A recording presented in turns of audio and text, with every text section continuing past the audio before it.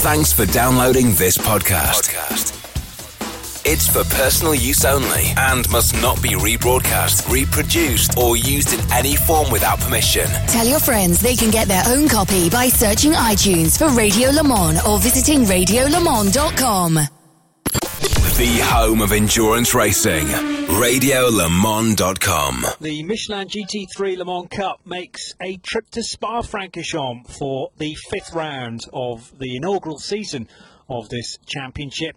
We're here at the 7-kilometre, 4.3-mile circuit, the twists and turns and the huge gradient change of this fabulous Grand Prix circuit. They've been racing here since 1922, and we have 12 cars about to compete over the next 2 hours for round 5 of the Michelin GT3 Le Mans Cup. My name's Johnny Palmer. I'm joined to my right by Graham Goodwin, the editor of dailysportscar.com. We've already had qualifying, Graham, earlier on today. Of course, the Cup itself confined, as far as the competitive action is concerned, to a single day, with qualifying in the morning and the race late into the evening, because we're now close to 5:30 local time. This race won't be done till 7:30.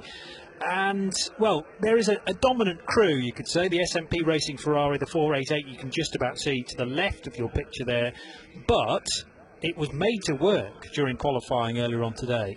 It was indeed, and with the cooling air from this point in, as the sun starts to head down towards the horizon at the end of this race, we'll be ending in pretty much dust conditions, I think it's fair to say here. Who knows what this might do? Alongside there we've got the number 55 McLaren, and that's a car that's been very much on the pace throughout the season, but has had absolutely none of the luck whatsoever, and they're about to do battle over the next 2 hours around this fabulous 7 kilometres of pure motorsport heaven that is the Spa-Francorchamps circuit.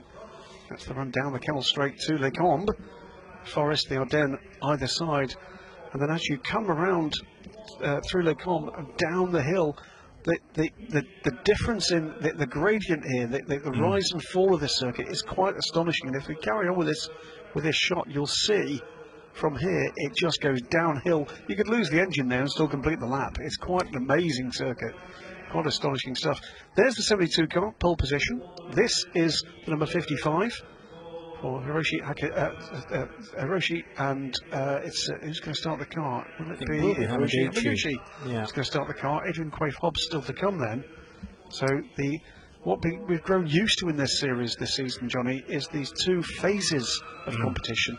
Generally speaking, but not exclusively, the bronze drivers that tend to start, which means that these guys get a good hour to learn their trade against their peers before we get the more professionally graded drivers quite often to finish the race. This car, by the way, the Auto Club Excelsior Aston Martin, did very well indeed in qualifying. Local entry from Aston Martin Brussels, of course.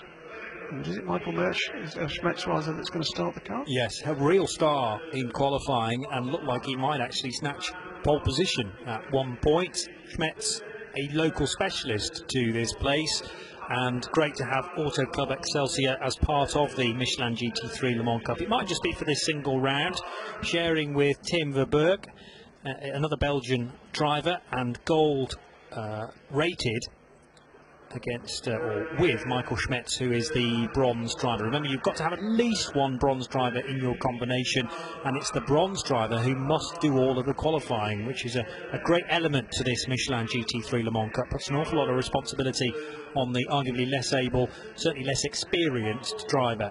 Sally Yullock there at the wheel of the TS Sport car, the winner of the first round in Imola, and the second Aston Martin on the grid, the 34 car. What can they do?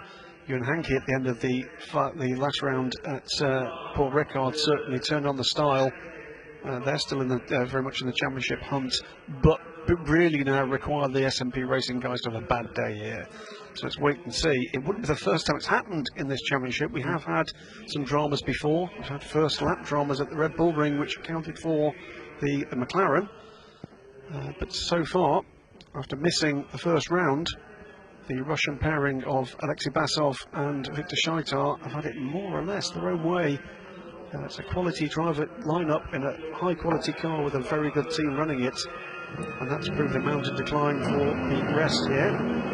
There's 3 pole positions they've had now, Red Bull Ring, Paul Ricard and here at Spa. They've already had 3 wins as well, when you include the Road to Le Mans race on the Saturday morning of the Great Race in June. That was full point scoring as well, so they got 25 for winning that slightly shorter race of just less than an hour. The other races through the season, though, have all been 2-hour affairs, starting at Imola, and there is this race and 1 more to come at Estoril, so potential 52 points, 51 points now that the pole position has been decided, still on the table. Yeah, if the 72 crew can win here at Spa, that will be 4 wins in a row, and the pressure really on for the TF Sport crew. The pace car is rolling. Look down onto the Spa-Francorchamps pits complex, and it's slightly slow getaway there from the 72 car. Yeah, so the McLaren beating the Ferrari to La Source on this, the green flag lap. A reminder that it is slightly different in the Teams Championship, because SMP Racing weren't known as SMP Racing at Le Mans. It was still Basov and Scheitar Racing there, but they had a different car number and they were entered as AF Corsa. You can only score points if you keep your team name the same through the season. So of course they didn't score at Le Mans, technically speaking. They did score a win at Red Bull Ring, and so too at Ricard. So in the Teams Championship, TF Sport lead on 67 points and 15 points adrift. SMP Racing with their 72 car. So we could see TF Sport extend their championship lead, but they've work to do, because Sally Yoluk, who I presume will start, yes, the 34 car, just appearing now at the start of the Kemmel Straight in 5th position, and he's quite a way back from that Porsche of Egidio Perfetti. That'll all bunch up there at the end of this 7-kilometre lap. It'll be a rolling start for a 2-hour GT3 race, and the cars will all be, or should all be, in roughly starting formation as they head out of Blanchimont corner and down towards the chicane at the end of the lap. This is a chance, though, to get tyre temperature up, get some heat into the brakes as well, and weaving ferociously there, Michael Schmetz in his number 90 Aston Martin from Auto Club Excelsior. The top 2 have broken away from everybody else, and I'm sure that there will be instruction now to the teams and their drivers to try and close these gaps up sooner rather than later. Sally Yoluk just appearing there at the second part of Pouhon. Behind him is Eric Cayrol, starting from 6th position. And to start the number 66 Lamborghini Huracan, it'll be Mark Poole alongside Thomas Fleur, who was certainly throwing his number 51 Ferrari around during qualifying. Managed to get into the top 10 shootout, Super Pole, and in the end qualified the car in 8th place ahead of Mads Rasmussen and Cedric Mezar. Reminder that earlier on in qualifying, the 2 cars that didn't make it through into the second portion, the second 15 minutes, Ivor Dunbar and the number 25 FF Corsa Ferrari, and Adrian Delina, although it was Pierre Marie Delina to qualify. That's an interesting one. Yeah. He is the more professionally ranked driver in this car. So the one car that is not racing with the driver known to be the less pacey is the last car on the grid. And if I recall correctly, last time out, Adrian Delina put an absolute storming drive in that car, albeit by then, I think a lap or 2 down, but was actually coming by cars that you know, I think we're quite surprised to see the 14 car going through. So it'd be interesting to see what Adrian Delina can do in the early part of this race. If he can return that form, then we could see the 14 car making some real progress here. Nearing the end of the lap then, and this is the time that the cars need to get into rolling start formation ahead of round 5 of the Michelin GT3 Le Mans Cup. The breakaway championship, if you like, after GTC left the European Le Mans Series last year. We still have GT cars represented in the ELMS, but they're all GTE cars. GTC, out of that, was born the Michelin GT3 Le Mans Cup, and there are just 2 races to go in its inaugural season. Much is promised ahead of the 2017 season, by the way, of this championship. Real jewel in the crown is the race at Le Mans to support the 24 hours. But here at Spa, this is a big sell as well. Who will get the better of the starts then between the SMP Racing Ferrari, the blue, red and white car, and the black Triple F Racing McLaren 650S? We're waiting for the 5 red lights to be extinguished. They go green now, and that's a good start from Alexei Basov as well as Hiroshi Hamaguchi. Egidio Buffetti thought about threading the eye of the needle there. He slots into 3rd position, and did the Aston get through? Yes, it did. Plenty of cars out wide. Hammering the curb there, though, was Michael Schmetz. He's got a good exit out of La Source. It's Hiroshi Hamaguchi that leads the race, though, down the hill towards Eau Rouge for the first time, and the Ferrari, if he's not careful, will disappear into 3rd. No, 2nd place at Eau Rouge and through Raidillon, but a great getaway from the Japanese driver Hiroshi Hamaguchi to take the race lead on the opening lap, Graham. Absolutely brilliant stuff from Hiroshi Hamaguchi. Adrian Delena, by the way, I think he's up to 7th or 8th position and still making his way, threading through there. You can see in the centre of the picture. But great start from the McLaren driver. It looked very much as if the Aston Martin might, the first the Aston Martins might come through in 2nd. Gave better than that, as indeed there does Sally Yullock against the classic and modern Ferrari, and gives that place up. But that was close run thing. Couple of cars, of course, running wide to stay out of trouble. Here comes Delena looking up the inside at the moment of Sally Yullock. But cracking few corners and actually pretty clean as well. I thought for a moment it was all going to go horribly wrong, but the starts of these races have been getting cleaner and cleaner, if I can say that. We've had some nightmarish starts to some of these races, but yes, everyone is still in this, which is great to see. And it's a tricky first corner to get through, particularly here in Belgium. You don't get many circuits where it's hammer to the floor and then all stop for a hairpin and now get going again. And then go to one of the most awesome corners in the world. Exactly. It's quite a start to the lap, and that's an incredible amount of credit to all these drivers who managed to get through that first bit of the opening lap, and it should get a little easier from this point on as each car finds its own space.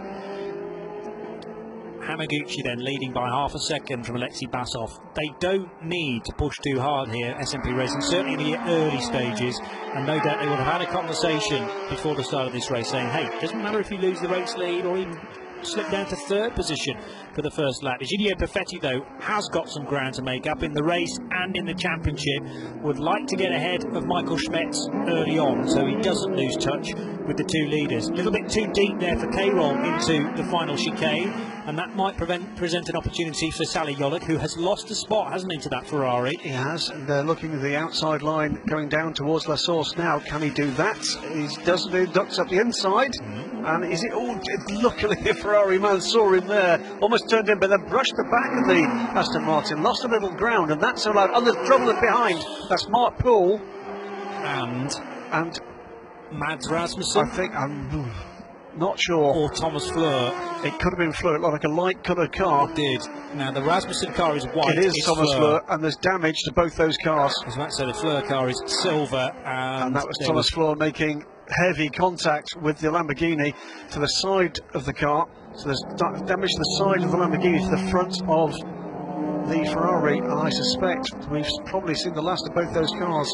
Bits of Ferrari and bits of Lamborghini strewn across the track. That area covered by yellow flags. I wouldn't be surprised to see a full course caution or a safety car. Well, driver's door or passenger door. I was about to say, I think you're going to see debris there. Yeah. Can we do this under local yellows?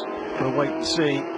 The right-hand side of that Lamborghini Huracan, which is a pretty car, heavily stoved in, I'm afraid to say, after contact with Thomas Fleur. What we haven't seen is the build-up to that incident. It might be that the camera was focused on the leaders, of course, and not pointing in the right direction at the time of the clash, which was a little further down the order for 7th, 8th position. So that's a real shame. I spoke too soon there, Graham. What a shame. So at the moment, it's Hamaguchi from Alexei Basov, 0.4 of a second as they came through the first sector. Then a couple of seconds back now, it's Egidio Buffetti, then Schmetz. So the Porsche man has got by the number 90 Aston Martin while we were busy with the incident at turn 1. We are under safety car. We are under safety car. Please alert your drivers. I've got one car stopped at the exit of T1, and I've got another car stopped down the road. We are under safety car. Please slow down immediately. Eduardo Freitas, who is looking after this race. He's the clerk of the course, as he is for the World Endurance Championship and the European Le Mans Series, looking after matters in the Michelin GT3 Le Mans Cup as well. Thomas Fleur leaving his braking too late, arguably, and the front left wheel of that car hanging loose by just a single suspension strut, no doubt. It looked like a classic La Source incident with the Lamborghini turning in and finding, to his horror, that trying very late, too late, I'm afraid, outbraking manoeuvre up the inside was Thomas Fleur. The contact was clearly very heavy indeed. It's actually good news that Mark Poole was able to continue down as far as he did. So clearly Mark... Yes, sat on presumably the left-hand side of the car. Most of these cars are left hookers, so he's got the impact on the passenger side, thankfully. Here's a replay of the start, and cars fanning out, particularly Adrian Delina trying to get a good start. There's the Lamborghini Huracan of Mark Poole, and he's on the left. Right, okay. Mark sat on the left-hand side. Sadly, Richard Abra won't get an opportunity to drive that car, nor Thomas Fleur's co-driver Francesco Castellacci. Thank you. Yeah, they've been together all season, haven't they, the silver and bronze graded drivers. But under safety car, and these are pictures, by the way, from earlier on, in case you're fearful of marshals being on track and other people waving at the helicopter footage from earlier on. Well, maybe it is current footage. Anyway, that was earlier. That was earlier on. Yep. I was just slightly thrown by the yellow flashing boards that you will have during a safety car. That's a word you don't ever want to see in a French-speaking nation. With, if you're a petrol head, dépannage, that's not good. That basically means you're going back on a flatbed or on the tow, and... Not to Verviers. One would hope not. That's a long way if you're in Toulouse. That's bad news indeed for both those squads. Yeah, Mark Lemmer, who runs Barwell Motorsport, AF Corsa, Amato Ferrari's nigh-on works team for Ferrari, and they, well, are famous for meaning that a GT race can be official as long as you've got an AF Corsa. Yeah, is that right? I think it's actually now written into FIA law. Yes. Yeah, thought so. Sadly, it looks like both cars out on the spot, so we're down to 10, and that's Ivor Dunbar, by the way, just coming through in the double F Corsa Ferrari. Very smart 488.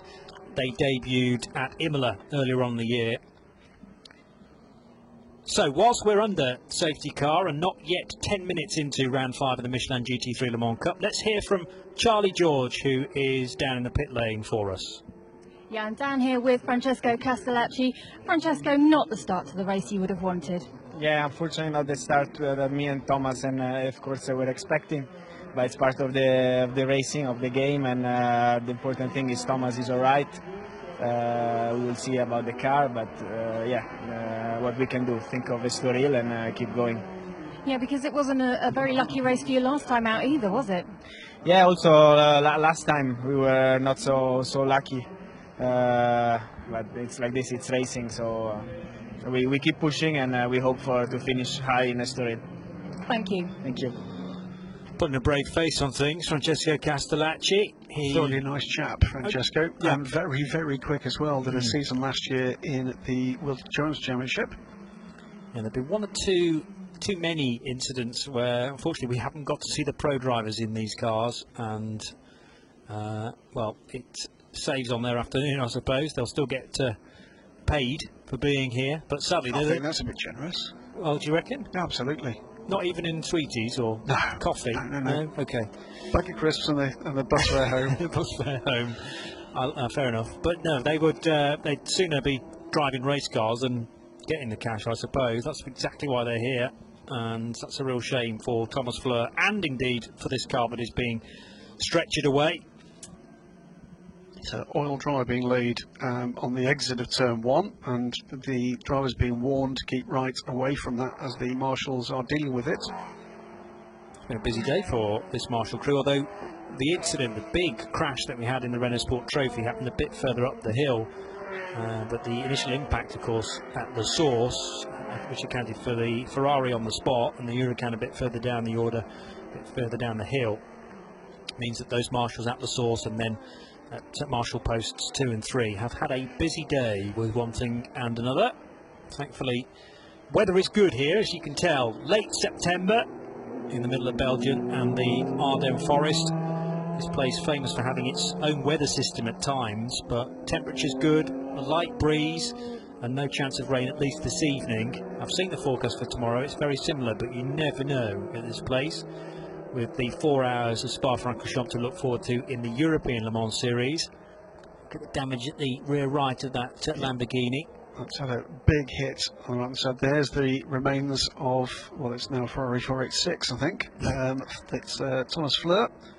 Damage to the front left, principally, of that car, and that's the point of impact, I think, with the side of the Huracan. Great to see how well those cars held up.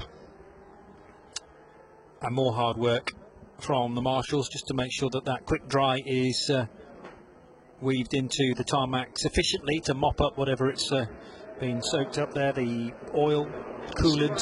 So here's Lovin in the foreground in the pink t-shirt, the 2014 WEC LMP2 Drivers' Champion, now looks after some of the commercial aspects of SMP Racing. Car currently second position.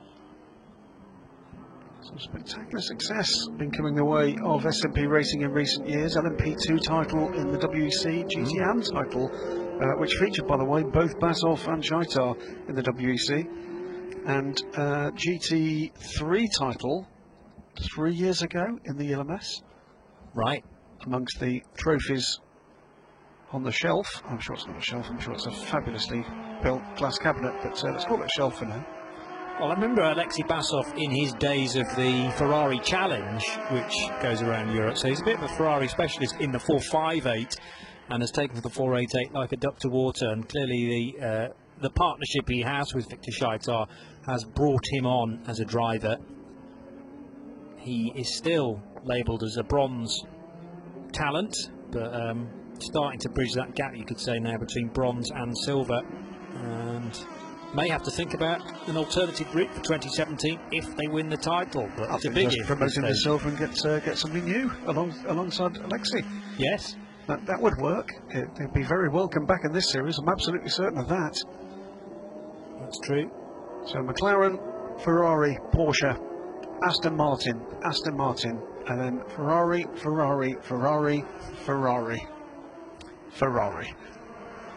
And yeah, the other mark that we had in this race, sadly no longer represented because the Lamborghini Huracan, there was only one of those. But we're promised, well, we had fabulous variety at Le Mans, the Road to Le Mans event, and I think this is generating real interest in the GT3 world. I had a chat with Joe Osborne at Paul Ricard. He was out with Flick Haig during that meeting, and I wasn't away in a hurry. Yeah, it's fair to say. Although he did offer me a drink whilst I was down there. Afternoon, Joe. Sure you're watching. I'm sure you are. But he said that the unique selling point of this championship, when he's trying to sell it to drivers that he's in touch with and want to race with him, is the fact that the bronze driver has such a responsibility across the weekend. I think there's two things for it. There is that Road to Le Mans race, which is a real carrot. There is also a very good prize fund here. The little gimme that I always give here is that the championship winner in this race actually gets more prize money than the top three in the Le Mans 24 Hours together. Put together? I think it's €100,000 to get for winning this. But wow. Yes, you're right. But this, in common with a couple of other products out there in the motorsport world at the moment, pretty well aimed at bringing on the skill sets and the enthusiasm levels for the gentleman drivers that are relatively new to the sport. What it's meant, and we've seen, Johnny, for the races that you and I have sat together with, safety car in at the end of this lap. Safety car is coming in at the end of this lap. Please remind your drivers, no overtaking before they cross the line in front of race control. No overtaking before they cross the line in front of race control. Never interrupt Eduardo Freitas is the rule. And what it does allow them to do is to race hard against their peers. And they're gently edging themselves into the sports car world, rather than their only entry level being to sit in a race where they've got prototypes all over, front and rear, into wind, rain, hail, or indeed in other GT3 racing where you've got professionals in cars of broadly similar performance levels, lights out in the safety car, of course, as Waterford just said, and it's a whole different world of challenge. This is a great way to actually ease in, and I'm sure we'll see the majority of these guys actually in international sports car racing at a higher level in future years. Here we go. Hiroshi Hamaguchi will lead at the restart. Alexei Basov over the line. Egidio Perfetti third. Michael Schmetz in the yellow and white Aston fourth, just ahead of another Vantage with its V12 6-litre engine. That's Sally Yolok for TF Sport. And then Adrian Delina, who has worked his way from the back of the grid, remember, up to 6th position as they exit La Source. This is lap 6. And of all those teams, of course, it's Adrian Delana, the 14 car, that was worse news for, that delay. Absolutely belting by there, don't they? Reminds me of a certain test track from a TV series which has gone through a bit of transition of late, but when they go through the figure of 8 bit there, that's exactly the same sort of camera point and the same sort of speed. Anyway, Adrian Delina further back in the pack now, trying to make waves on Sally Yolok. Can't do it at Les Combes. That's a good chance of an overtake at the end of a long straight down the Kemmel Straight, and utilising the toe on the Aston. Yolok compromised his line there, gave Adrian Delana a second nibble, and he's still looking for a way by the TF Sport 34 car. So it's time for cool heads here, with the cars compressed, obviously, under the safety car. Opportunity for fortune in both directions here. The opportunity to pass, the opportunity as well to get it wrong with the car in close contention. What is it? Yellow flags breed yellow flags. Well, not so far. And that's very good news.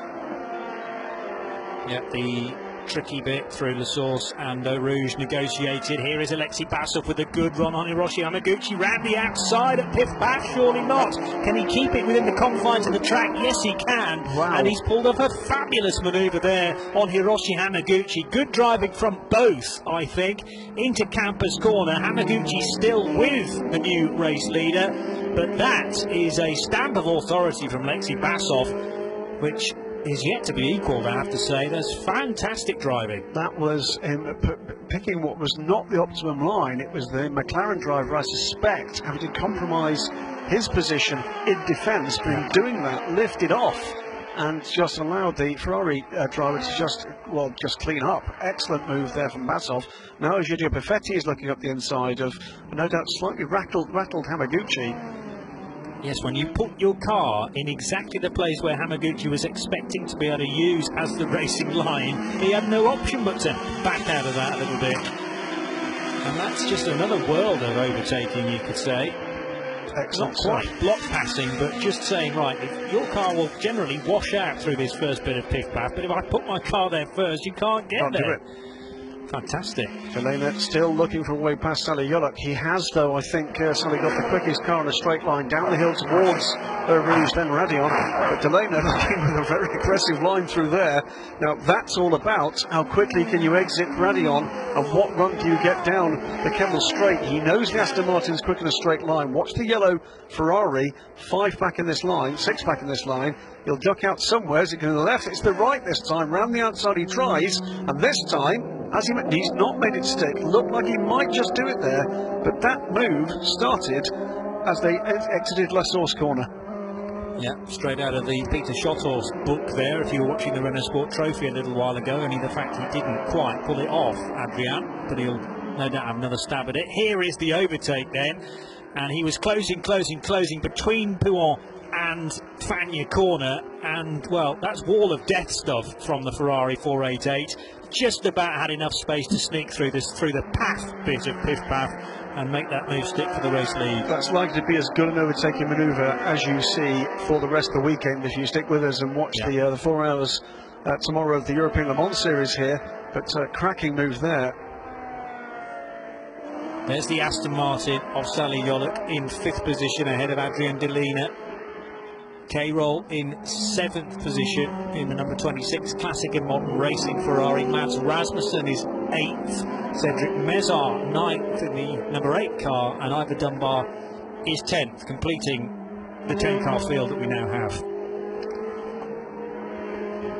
And from, well, defending himself against a charging 72 SMP racing car, Hamaguchi is now watching his mirrors. This approaching pair goes off the racing line there, the racing surface there, wide. The Porsche and the Aston Martin closing. It looks to me like Alexei Basov has cleared off here. 2 seconds to good already. Still behind, Adrian Delena is looking for a way past Sally Yolok, but now Egidio Perfetti is getting onto terms with Hiroshi Hamaguchi for second position. It's a 3-car battle here for 5th position, because not out of it by any means is Ed Carroll.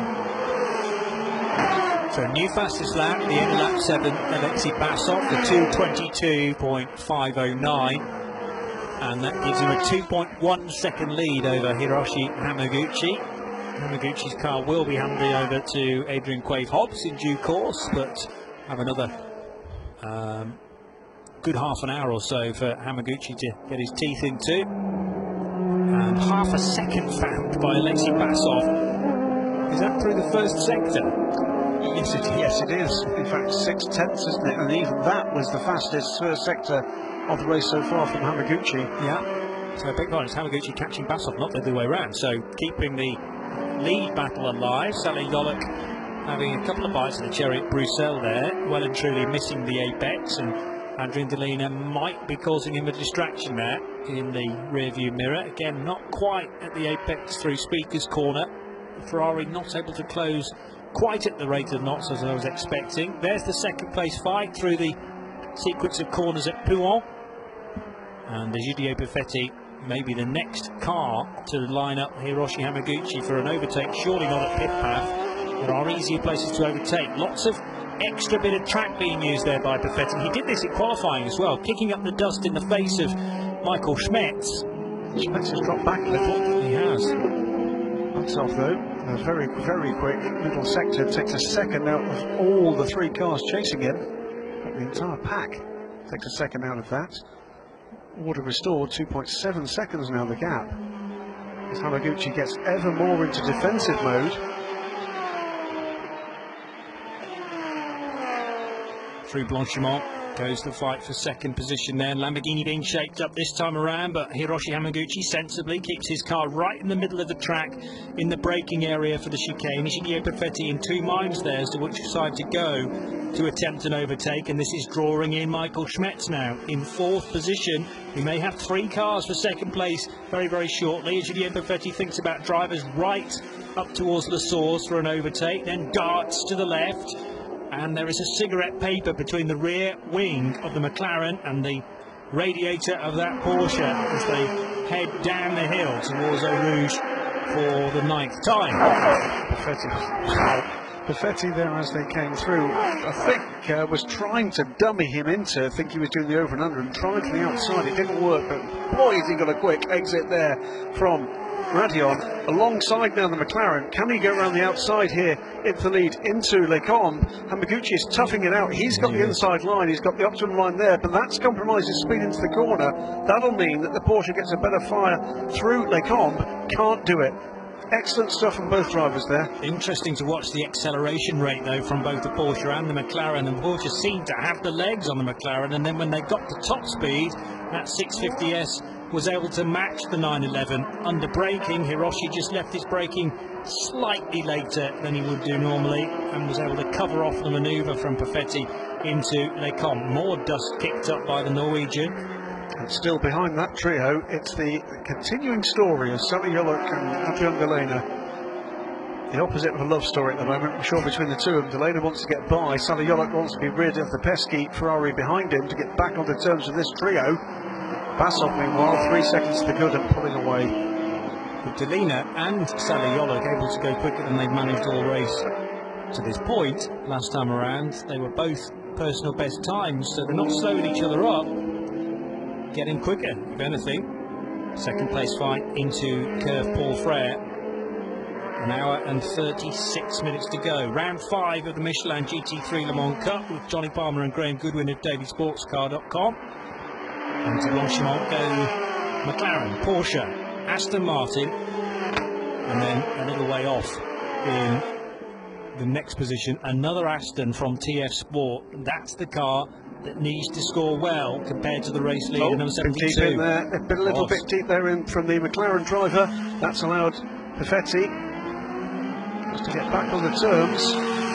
And this is the gamble, isn't it? You go harder, you go faster. But just one tiny mistake and all that good work undone. And again, the two cars behind, right on his tail at the point in the circuit, which it seems that perhaps they have a little bit more of an advantage. Down the hill again, down towards Eau Rouge. This is where the excitement really started last time. Through Eau Rouge there. Up across Raidillon. This time it looks like the McLaren got a slightly better run, but still firing out through Raidillon. It looks to me that's where the Porsche's got an advantage. Well, initial talk out of Raidillon, impressive from the Porsche, but the McLaren's really holding its own here, and Porsche can't get close. Stark contrast to a lap ago, and that was just down to, I think, a compromise run through Eau Rouge and Raidillon for Japanese driver Hamaguchi. So half a second the gap this time for the Triple F Racing team by ACM car back to the Mentos Racing machine. ACM, by the way, in that title is Andrea Caldarelli Motorsport, a man you might know from GT Racing and Super GT Racing indeed. The Italian very, very quick indeed. Ex-champion, I think, at Super GT, Caldarelli. I think you are right there, yes. And I presume, don't know for a fact, but I presume Andrea is here this weekend. Super GT bursts back into life in 2 weekends' time.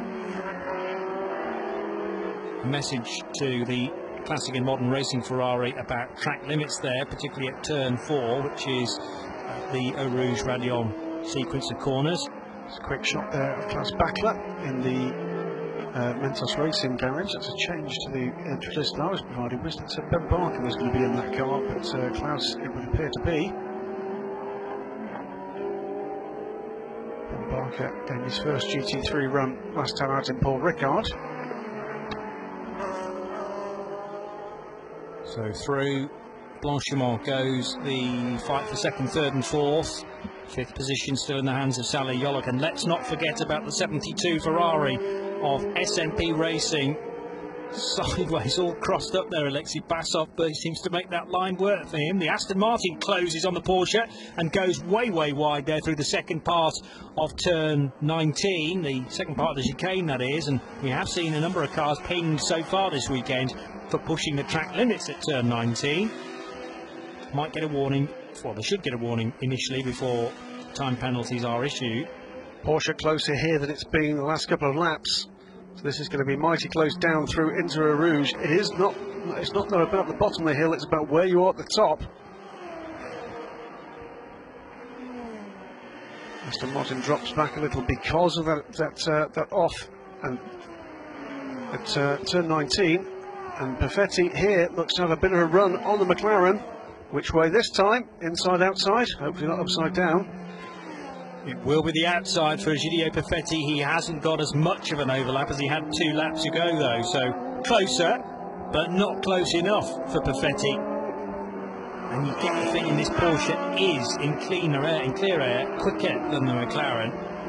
But the longer he keeps behind and is balked by the Hiroshi Hamaguchi car, the more advantage the 72 machine is getting. 6 seconds down the road now. Okay. And in fact, you can see the car there just disappearing into Pouhon as the guys come through Speaker's Corner.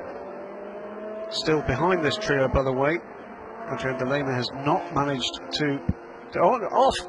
It's off and wide into Pouhon for Hamaguchi. Perfetti takes the advantage immediately and goes through. And there's now under immediate pressure, immediate pressure from the Aston Martin behind. So Porsche through. Now we can see the true pace of Egidio Perfetti. Don't get me wrong, Hiroshi Hamaguchi was putting up a stout defence there and perfectly legitimately sticking the elbows out where necessary and able to hold on to second place until that very slight error at Pouhon. And now a chance to gather his thoughts before he gets more pressure, this time from the Auto Club Excelsior car. But again, that's Hamaguchi just missing his turning point as well. I wonder if there's something down there, because behind the McLaren, the Aston Martin had a major moment as well. So is there something on the track there, whether or not it's just a muck that's been... Could be, although it's just a case of when you get out on the marbles, it's a real job then to get it back again. Let's get an update from Charlie George, who is in the pit lane for us. Yeah, I'm down here at the TF Sport Garage with Ewan Hankey. Ewan, Sally's out there at the moment running P5. Obviously, championship battle is forefront in your mind at the moment. What does he need to do? What have you told him he needs to do? He just needs to finish. We just need to get points. We don't know what's going to happen. Obviously, the Ferrari's super fast. Has been the whole year so far. So just trying to keep the gap as close to the Porsche as possible. Damage and limitation. I'm not sure our car's particularly suited around here at the moment. So we just got to try to make the best of a bad situation. And has Sally got much experience around Spa? Is he enjoying it? Yeah. He's had a couple of races here. So yeah, he's got no excuse apart from that. It's just trying to do the best that he can do. I'm sure you're looking forward to getting out there. Yeah, looking forward to seeing what I can do, I guess. Good luck. Thank you. Thank you. Didn't see how that started, but that was the 90 car off the track and rejoining just in front of the TF Sport car. Sally Yolok now under extreme pressure from Adrian Delena. Track limits all over the place into Rouge from the into Radeon rather from the Aston Martin, out of Radeon from the Ferrari. But you can see the yellow Aston Martin has lost some ground to Hamaguchi, and that happened at Les Combes. I didn't see him going in. I did see him coming out. He was off the track. Drivers left, rejoining in front of this battle. It seems to be not have the grip he should have at the moment. Okay. Yeah, so that Aston struggling for a bit of traction here and there. The one behind is okay. It's a little bit wide there as well. It just doesn't quite have the pace, though, of, you could say, the Auto Club Excelsior machine. And, of course, the Excelsior crew are from Belgium. This is their backyard, in a sense. They know all the little shortcuts and the tricks to get around this circuit quickly and how to set up a car in the most perfect way. Down into the bus-stop chicane goes Alexei Basov with already half an hour under his belt.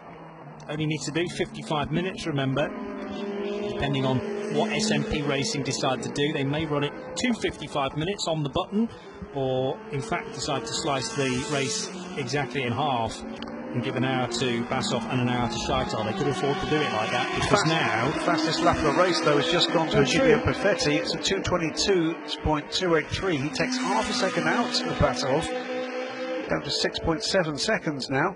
And all of a sudden, it's all about Sally Yolok getting onto terms with the other Aston Martin. This is a battle for 4th position. 3 cars in it, the 90 and 34 Aston Martins, and the number 14 Ferrari 458 of, no doubt, extremely frustrated Adrian Delena. There's confirmation of Egidio Perfetti's fastest lap of the race at 2:22.2. So, yeah, just a mere 6.5 seconds now to try and find on Alexei Basov, who you sense has got a bit more to give. Takes another half a second, though, out of the Ferrari ahead in the first sector that time around. Now, are we going to see a response from the Russian driver? We have before, but we've equally well seen the pace fall out of that car as you get deeper into the race at a couple of occasions. They've had the results, but it's not been a walkover, not by any means. Through Bruxelles goes this three-way fight for 4th position. Schmetz ahead of Yolok, ahead of Delena. And this is costing the crew that run the Ferrari. Up the inside, Charlie Yolok takes the place. And it looks to me like Delena's going to do the same on the exit here. He does. So no longer is it costing them quite as much time. Yeah, it's a fair point you make about this Aston, though, not behaving as well as, no doubt, Auto Club Excelsior expected. Which is more than just running off the racing line and losing grip in that fashion on the marbles and on the dust. Doesn't look too happy, that car, coming out of pit path. And Sally Yolok, almost with the tail end snapping out there at Campus Corner, has disappeared now, and he's taking Adrian Delena with him. But yeah, the AF Corsa crew had hoped that that yellow Ferrari would have wriggled free of the number 90 Aston Martin a little sooner than it managed. This is costing them because, of course, they're putting their quicker driver in for the opening stint, and if Adrian Delena spends half of his stint caught up behind slower cars, that kind of defies the point of it. That car's in trouble. The number 90 car's definitely in trouble. It's fallen now behind Cedric Mazard. Unless it's simply the rhythm has gone, it looks to me there's a problem with grip with that car for starters. You're right. And this is way too early to be doing a driver change. Each driver, remember, has to do a minimum of 55 minutes, but well spotted from Mr. Goodwin to my right to say that that car does not look too happy. Is that blipping of the gearbox potentially as well? I just wonder whether maybe it's slipping out of gear or staying in a gear. Oh, no, well, that's a thought. But meantime, unbottled. Here come now the 4th and 5th position cars. As the Aston Martin crew take a look under the rear. Yep. That wire attached makes sure that the car is earthed correctly. They're looking at the rear clearly. Not smoke in the cockpit there. Isn't there? And I think the driver, Michael Schmetz. The day is done for that I car. think you're quite right there. Yeah, Schmetz struggling to unplug the various components, including the radio, which means he has contact with the team back on the pit wall. He can talk to them face to face now, but they may not have an answer for him as to why that car is so far off in pace. A real squirm there from Sally Yoluk's Aston Martin out of turn 9 and down towards Pouhon, which gained Adrian Delina a fair bit of ground. So Delina under the rear wing here of Sally Yoluk. They're heading for Fagnes. It's the sequence of corners, a fast right and left flick. But, well, this is familiar surroundings now for Adrian Delina. He's got caught up behind an Aston Martin for a fair old portion of his stint. He's in exactly the same situation now, despite Sally Yoluk able to post quicker times than Michael Schmetz. It's not quite as quick as that yellow Ferrari. Oh, and 24 minutes remain. Lots of racing still to go. Unhappy looking Belgian Aston Martin driver. Here comes Alexei Basov to start his lap 15. Giulio Perfetti, by the way, has been nibbling away at this gap. Yeah. Again does it there. It's 5.7 seconds now. So he's not given this one up at all. He's taken, what's that, 1.2 seconds out of the advantage of the 488. Sure, Alexei Basov for a while thought, okay, this is easy. We pull another few tenths, but it's not proven to be the case since the Porsche got by the McLaren. Now 5 seconds back, 10 seconds off the lead for Hiroshi Hamaguchi. The McLaren's still running, by the way. 3rd position for the Triple F Racing 650S, and it's nose to tail between Yoluk and Adrian Delina still for 4th and 5th positions. Little break once more to Charlie George. It was in the pit lane. Yeah, I'm down here with Michael Schmetz. Michael, the car looked so strong in qualifying. Obviously, there's a problem. What is it? Yeah, I think the clutch is broken. We have no power on wheels, so prefer to stop. No power on wheels. That's really disappointing. And will we be seeing you out in the GT3 Cup again? Yeah, we were at home, so yes, it's disappointing. So I think we can probably drive next year. Yeah. Okay, thank you. So good news that we will hopefully gain an Aston Martin, but clearly very tricky to describe it as good news to Michael Schmetz in his current mood, because that car was looking truly competitive this weekend. A real shame to have a clutch issue during the race, but it's the nature of endurance racing, I suppose. You test the driver to the limit, you test the machinery to the limit as well. And a very unusual fault to actually have in this day and age in a GT3 car. So whether or not that car was carrying some kind of undiagnosed fault into the weekend, we'll never know now, as I suppose. But meantime, there's a battle for 7th. Cedric Mazard, that's Rasmussen, a pair of Ferrari 458s, the 8 from the 71. That's nose to tail. It's the same still with Sally Yoluk and guess who, Adrian Delina. Tenths between them. Yes, the number 8 car, by the way, Scuderia Villorba Corsa entered car, and it's racing the 71 AF Corsa entered machine. This is another AF Corsa Ferrari, the 14, and as you say, Adrian Delina getting a touch frustrated now with Aston Martin rear wings. Response now from Alexei Basov. He puts a lap in the low 222s. That again draws the gap out to 6.5 seconds. He nibbles the best part of a second out on the Porsche this time around.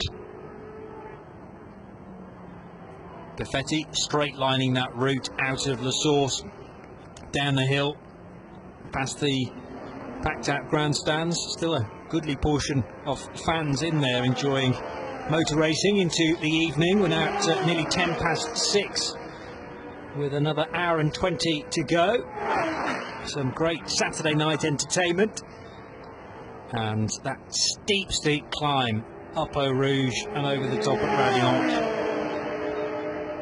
So many people have no doubt told you and told me this weekend how the camera flattens out that part of the circuit. You need to walk it to truly just twig how steep it is. Alongside Adrian Delina got then with Sally Yolok, but still no opportunity to overtake. Front wheels level with rear, not quite at Les Combes.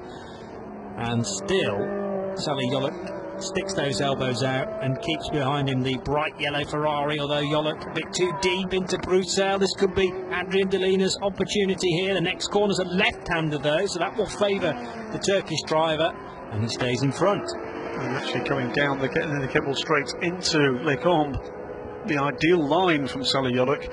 Basically almost down the middle of the road, lets the Ferrari driver look up the inside, drive around the outside. Sally just took the shortest point to the corner and kept his line. Did not deviate from that line one iota. That is a position change though, with Mads Rasmussen finally getting past Cedric Mazar. These cars setting similar paces though, so just wonder whether the number 8 car will have an opportunity to get that spot back again. Mads Rasmussen, a bronze driver, Cedric Mazar, a bronze driver. These two, by the way, about a minute back from the leader. Mazar due to hand over to Stevie S, and the 71 car. Will it still be Felipe Barreros this weekend? I know he's been in some hot water with, I think he was late to the circuit yesterday. I think he got fined. And he did get fined, yes, you're right. But we hope that Felipe Barreros will be part of this race once he takes over from Mads Rasmussen. Certainly down on my entry list as being the co-driver. An hour and 18 minutes to go. Adrian Delana is going to wake up in the middle of the night screaming with visions of an Aston Martin badge, isn't he? As it's been like this for him since the start of the race and since we got back to full speed racing. And of course this is particularly bad news for the team. He is the higher graded driver. Pierre-Marie Delana does not have the speed of Adrian in this car, but he'll be enjoying this, you know. Yes, he will, but he wants he wants to be in 4th place and in front of Sally Yolok and closing in on Hiroshi Hamaguchi if he can be. I think he'll be going home tonight and just doing the numbers about how close he can get to buying a 488 at this point, because it's pretty clear that actually it's the 458 just does not have an advantage over this Aston Martin in performance terms anywhere on this circuit. And Sally Yolok just needs to drive a controlled race here. Down the hill to Bruxelles goes that battle, and Sally Yolok, well, wide there though. You talk about a controlled race, he may have gifted it to Adrian Delina, although Delina had a big old wiggle coming out of Bruxelles corner as well. Now he's got the better line. Yes. Now this is going to be interesting. The run down to Pouon, looks to the inside, looks to the outside, trying again to make the Turkish driver respond. He doesn't do that. And again, he takes the correct line through the corner, letting the chasing driver do all the work. But that came from two mistakes, didn't it? The initial mistake was Sally Yolok running wide. Adrian Delana probably went a little too deep into it, picked up the mucky stuff, and it just didn't give him the fire up the inside that he needed to the next corner. Still really dusty at Fagnes corner though as well, and there's quite a bit of gravel and tyre pickup off that racing line. It's treacherous if you head off that very narrow strip, which is race car wide. And there's very little grip, particularly offered at Bruxelles corner and Pouon. Now this is an opportunity, but of course the next corner, the right-hander, once they've gone through Blanchimont, and you're brave to try and overtake through there, or at least indeed go two abreast through Blanchimont up to the chicane that ends that, and Sally Yolok will be far too far in front here for Adrian Delina to get alongside. All smiles meanwhile down at SMP Racing stroke AF Corsa, with Alexei Basov, their man, leading the way by nearly 8 seconds now. That was a glimpse of Sergei Slobin, was it not? Sergei Slobin in the pink, that's right. So spotted Aaron Scott in the background there as well. Be in the 4-hour race tomorrow, the LMS, keeping an eye on the GT3 guys. Close-knit team, the family down at AF Corsa. Down the dip and up the other side, a real roller coaster of a track, Spa-Francorchamps, and these guys loving every minute of it. Headlights ablaze now as well. We're starting to lose the light. It might be on the cusp of the gloaming as we reach 7:30 tonight and the end of this race, but still plenty of sunlight to illuminate this great circuit for the moment. So seesawing their way right, left and right again through Les Camps, over the crest, and from this point on it is downhill and rapidly through Bruxelles corner. Slightly tidier this time for Sally Yoluk, and no opportunity for that Ferrari to get alongside. Left-hand kink at Speaker's Corner, so called because it's one of the only corners at this point of the circuit that can be seen from the commentary box back on the start line. And now through Pouhon. Again, keeping it within the racing line. Exclamations coming from Zergai there for whatever reason. Mike Griffin as well in the background. Is he? Yeah. Protesting that maybe his car isn't getting the coverage. Where's our car? It's about 8 seconds up the road. But this is great entertainment. Exactly. Sergei says it's great entertainment for us to be winning by 8 seconds. We'll watch this for a little while, Sergei. We'll get back to the 72, I'm sure, any time now. But for now, it's the Adrian Delena Frustration Roadshow.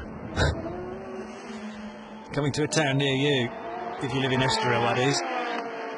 Heading towards Blanchimont corner, and try as he might, he's got past one Aston, but this second one is proving much more difficult.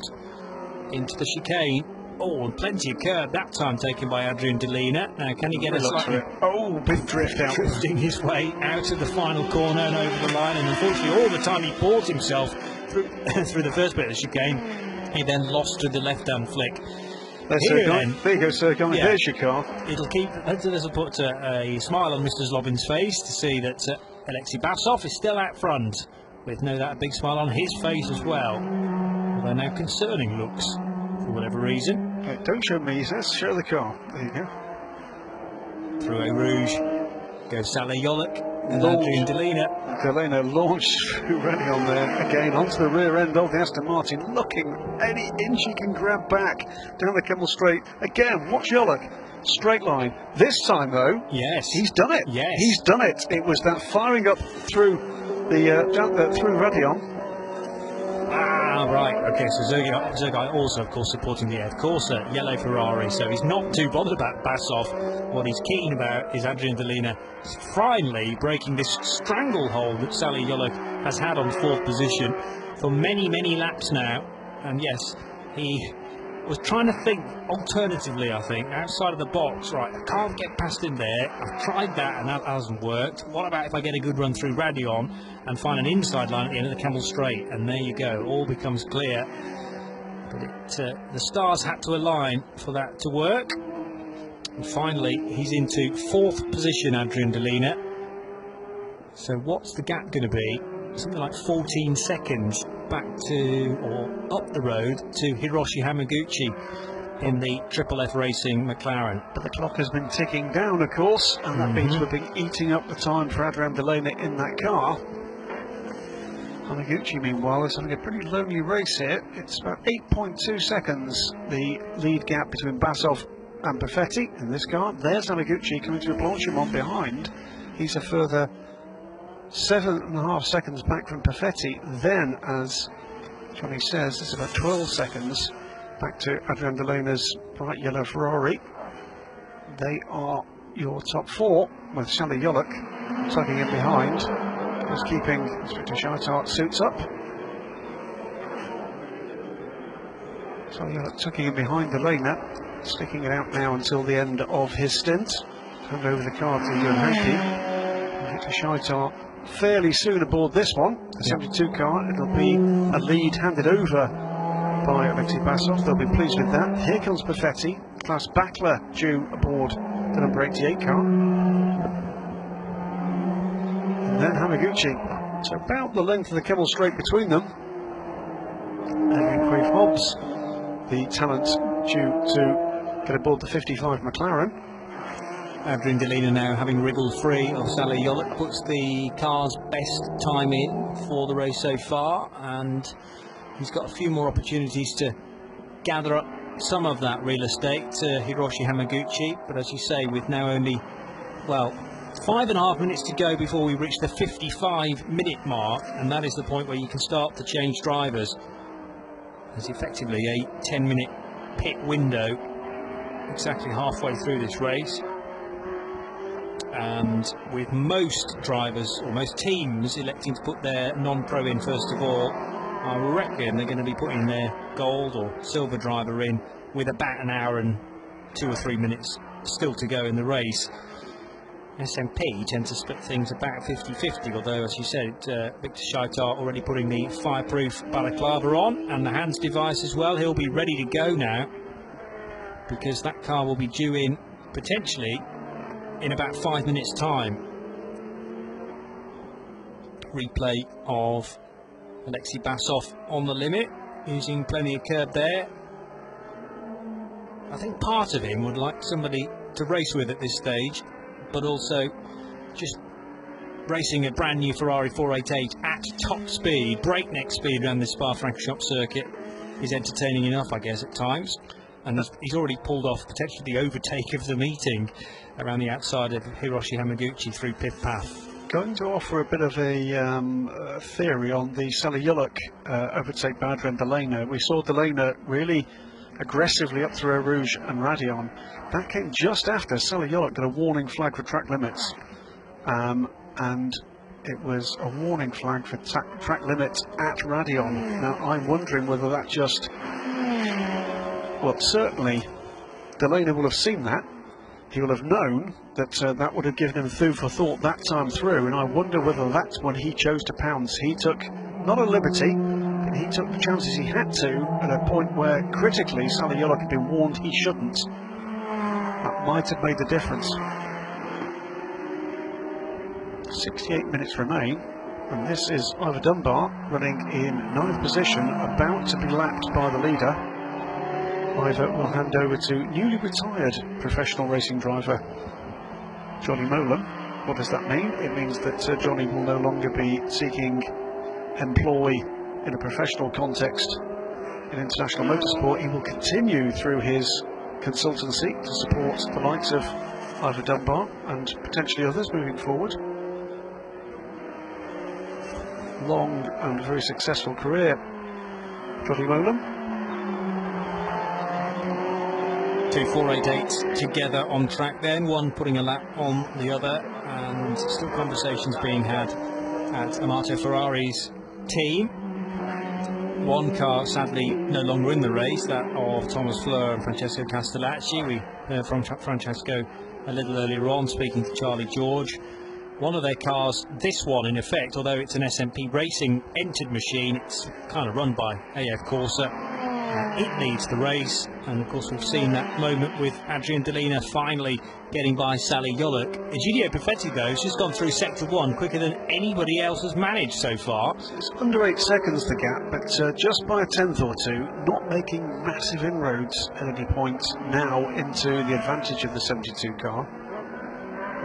It's Ivor Dunbar lapped in the number 25 car, FF Corsa, run from their workshops at Silverstone Circuit.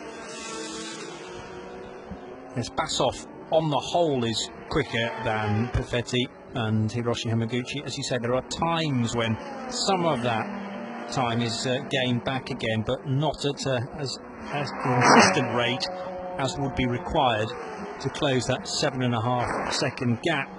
There's a race leader then, out of Radion, crossing the blend line in that direction. You are allowed to do. We're not actually using that part of the pit lane for these cars anyway. So we will, I expect the cars, once they come to their pit stops, to peel off right at the chicane that ends the lap. Perfetti trying to warn Ivor Dunbar that he's on his way and requires absolutely no delay whatsoever. Thank you, Ivor. It's a good theory. Let's see how Ivor deals with this one. It's another part of the skill set.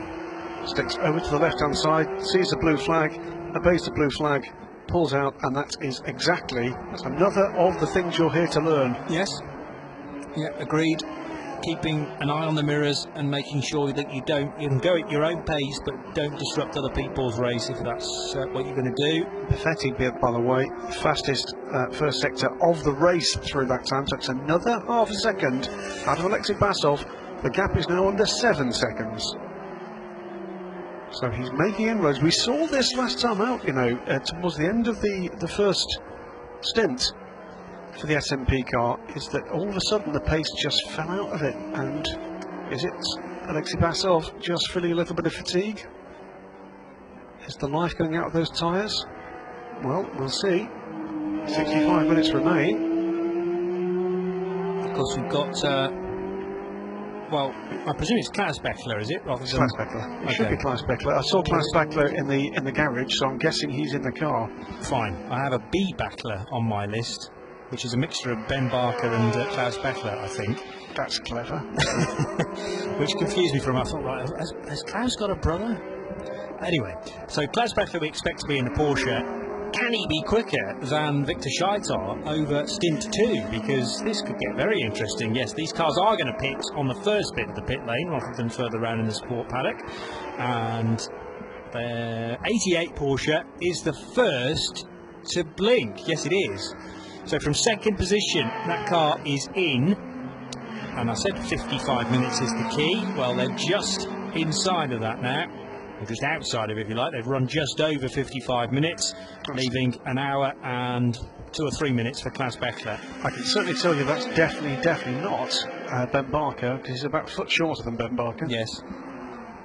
So and you've seen that Klaus is here this weekend, so it's got to be him. Meanwhile, just behind in that shot, you've got the Aston Martin that stopped earlier on and sadly is out of the race with clutch-related problems.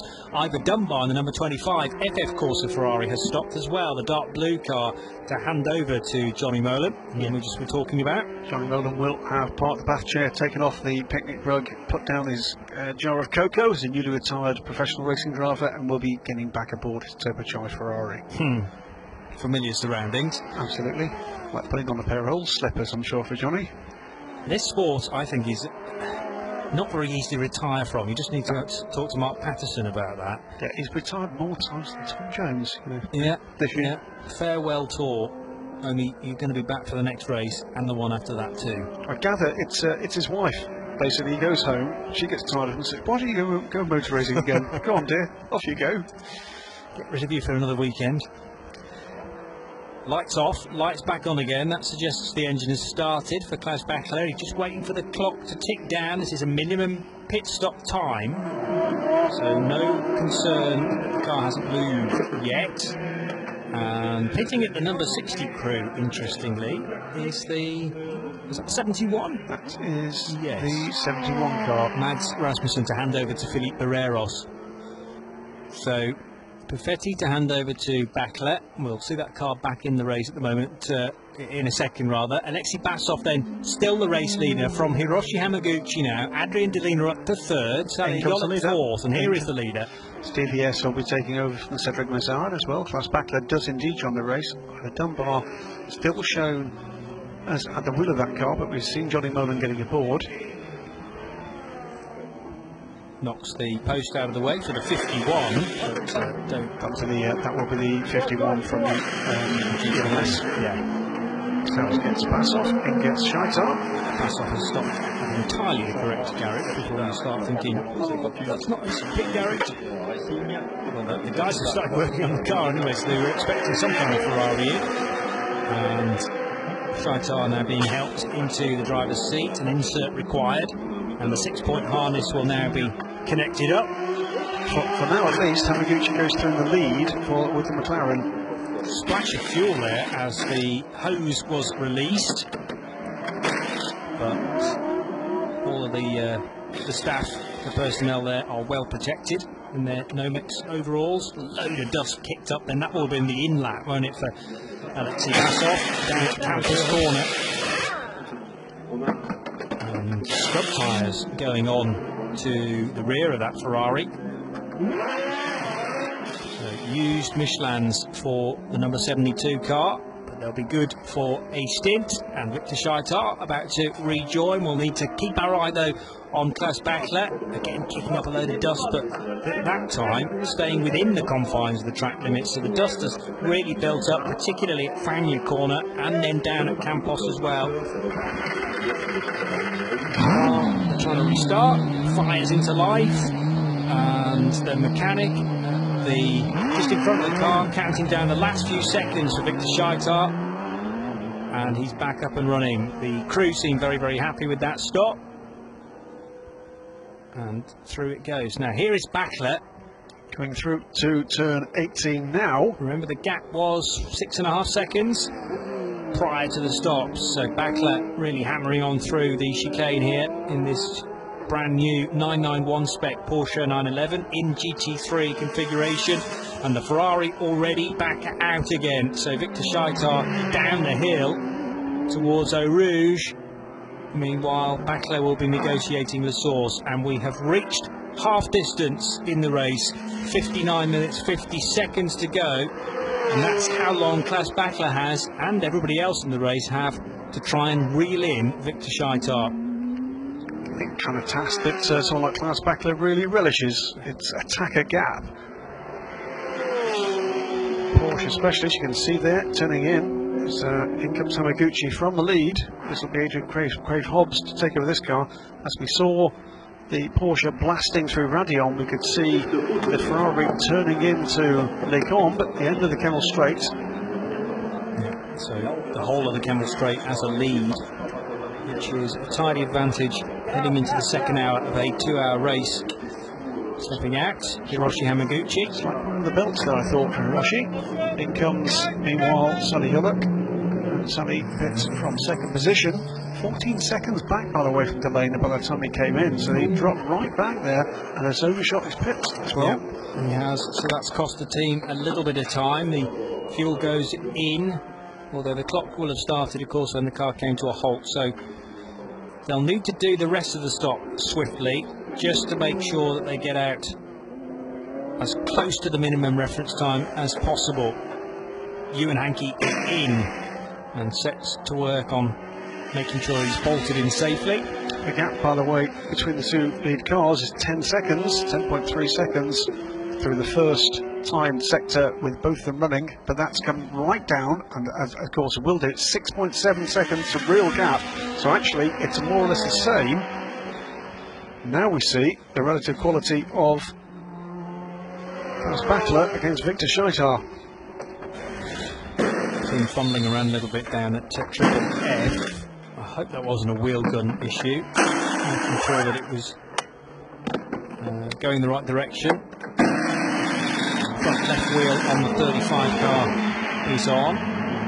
The trouble is it's a very dusty looking rear left with brand new Michelin by the looks of things going on that Aston Martin. So Ewan Hankey now at the wheel. Again, they're waiting for the clock to head to zero. So the last few seconds ticking by, he'll get the signal to start the engine and then be sent back into the race. Oh, and stalled it. Ewan Hankey stalls the car. He got it fired back into life very quickly, but that was at least 2 seconds cost delay.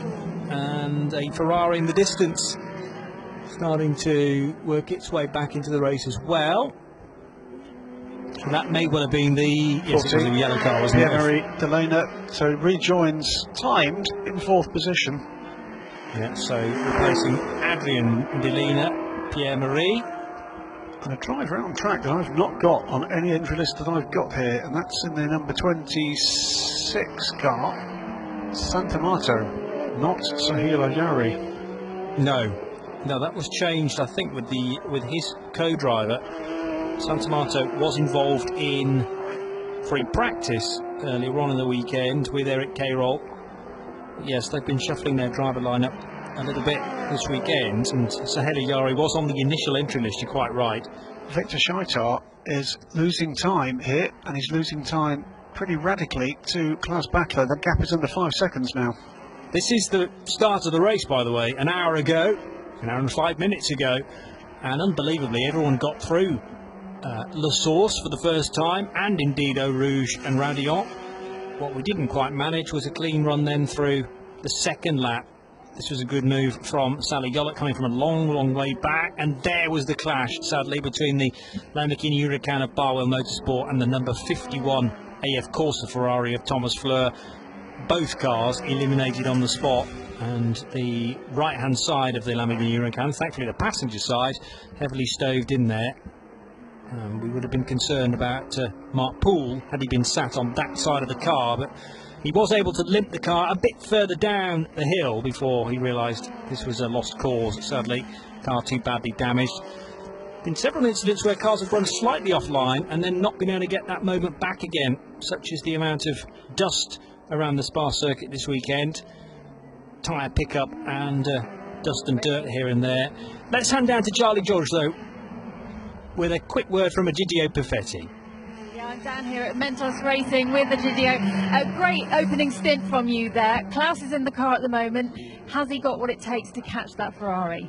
I definitely hope so, and I think so. I think if we have a chance, this is it, and we are all looking forward to it.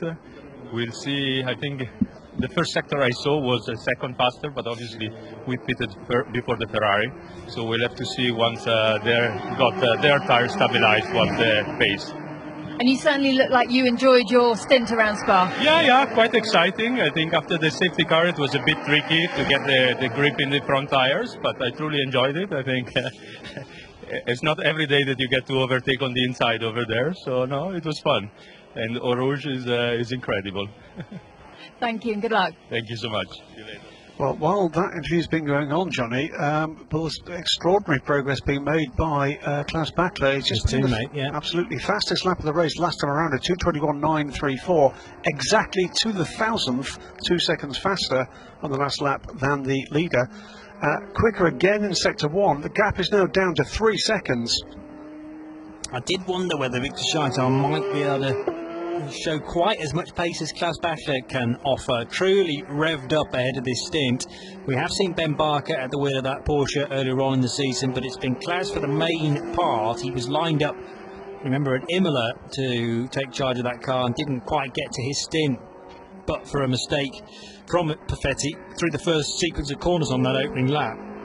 This partnership is really maturing nicely now between Perfetti and Bachler, and this time around, well, Adrian Quaife-Hobbs seemingly going quicker than the two cars up ahead as well, because he's just picked out the best Sector 2 time of anybody. Well, significantly this time, no advantage whatsoever taken the middle sector by the number 72 over the Porsche. That's where the Ferrari has been really pulling out an advantage in the tight and tricky part of the circuit.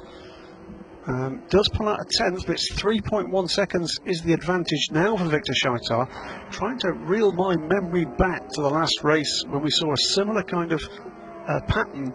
I think it takes a little wee while for that Ferrari 488 to switch on the tyres. Yeah, that might be a good shout, and that's certainly what Egidio was suggesting. And meantime, fastest lap of the race does go indeed to, it's not Hiroshi Hamaguchi's timing screen's telling us it is Adrian Quaife-Hobbs. It's a 2:21.072, takes a second out of the second place car ahead and a second and a half out of the leader. So the gap first to third now is 15.0 seconds. Into Les Combes, the sun setting in the distance there. Klaus Bachler, second position. And using plenty of curve on the exit of that corner, down the hill into Bruxelles, and the track continues to drop away from the Austrian. And the number 25 pit stop is now under investigation, you can see. And the number 8 is about to pop up with the same message. Okay. So the pit stop that puts Johnny Molan into the 25 car, and the pit stop that puts Stevie S into the number 8 are both being looked at. In car 72, the race leader being told by race control that that car must respect the track limits at Raidillon corner, which is easy to run wide out of, but clearly it's been pinged by the observers on a couple of occasions now. Also, Adrian Quaife-Hobbs being warned the track limits at the end of the lap, turn 19, which is the second portion, second part of the chicane. Nearly down to just 50 minutes of this race to go. 3.2 seconds the gap then between race leader Victor Scheitar and Klaus Bachler, but we're getting into that portion now where these tyres will start to come into their own potentially for that Ferrari 488. The Michelin tyres that were put onto the Ferrari were scrubbed, I think, but maybe just takes a little while for them to get into their operating temperature. This pair getting closer and closer, 3.2 seconds through the last sector, 3.1 now. But Quaife Hobbs behind is putting in some storming sector times. Purple sectors in both the first two sectors, though Ewan Hankey just edges that time. It's a 2:20.568 now from Edwin Quaife Hobbs. The gap under 14 seconds to the leader, 10 seconds now to the second place Klaus Bachler. Bottoming out rather at the lower part of Eau Rouge, and then up over the top at Raidillon Corner, through the kink onto the Kemmel Straight, and the headlights of these cars really penetrating not darkness but evening light here at Spa-Francorchamps. We are now at 20 to 7 local time. Traffic coming for the leader. It's the 71 car, I think, that's ahead on the road here. It is. So this could be critical.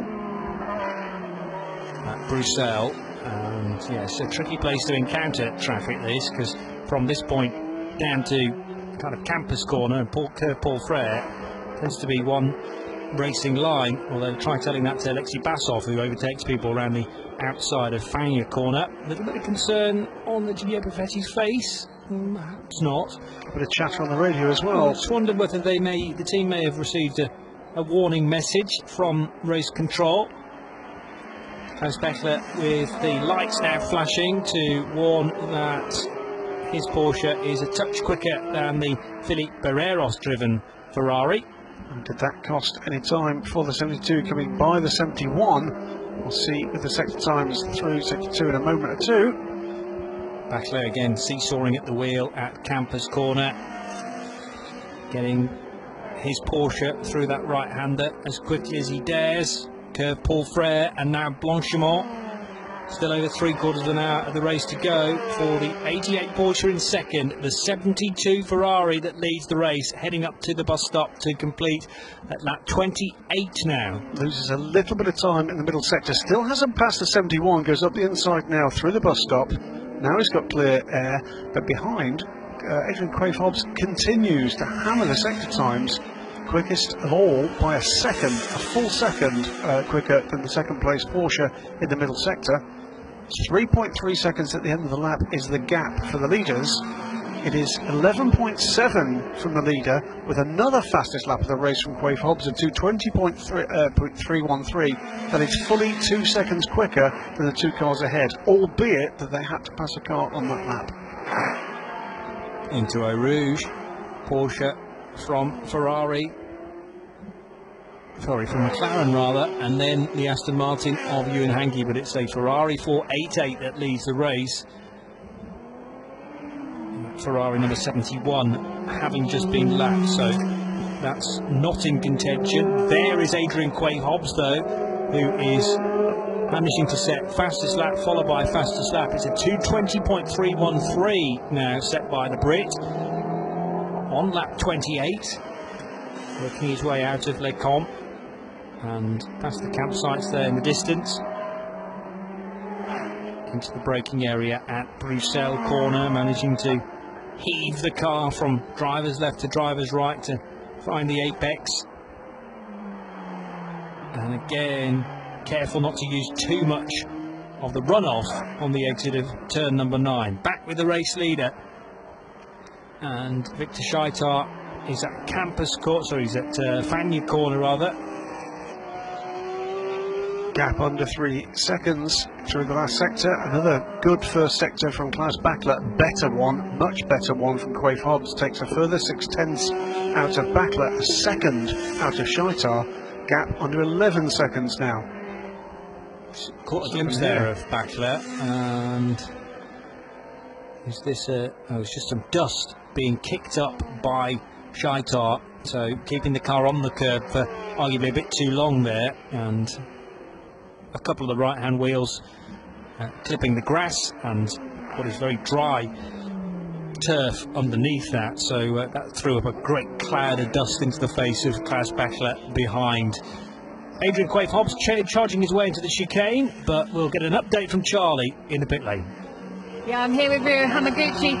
Rio, Adrian Quaife Hobbs is out in the car at the moment. He's having a storming session, isn't he?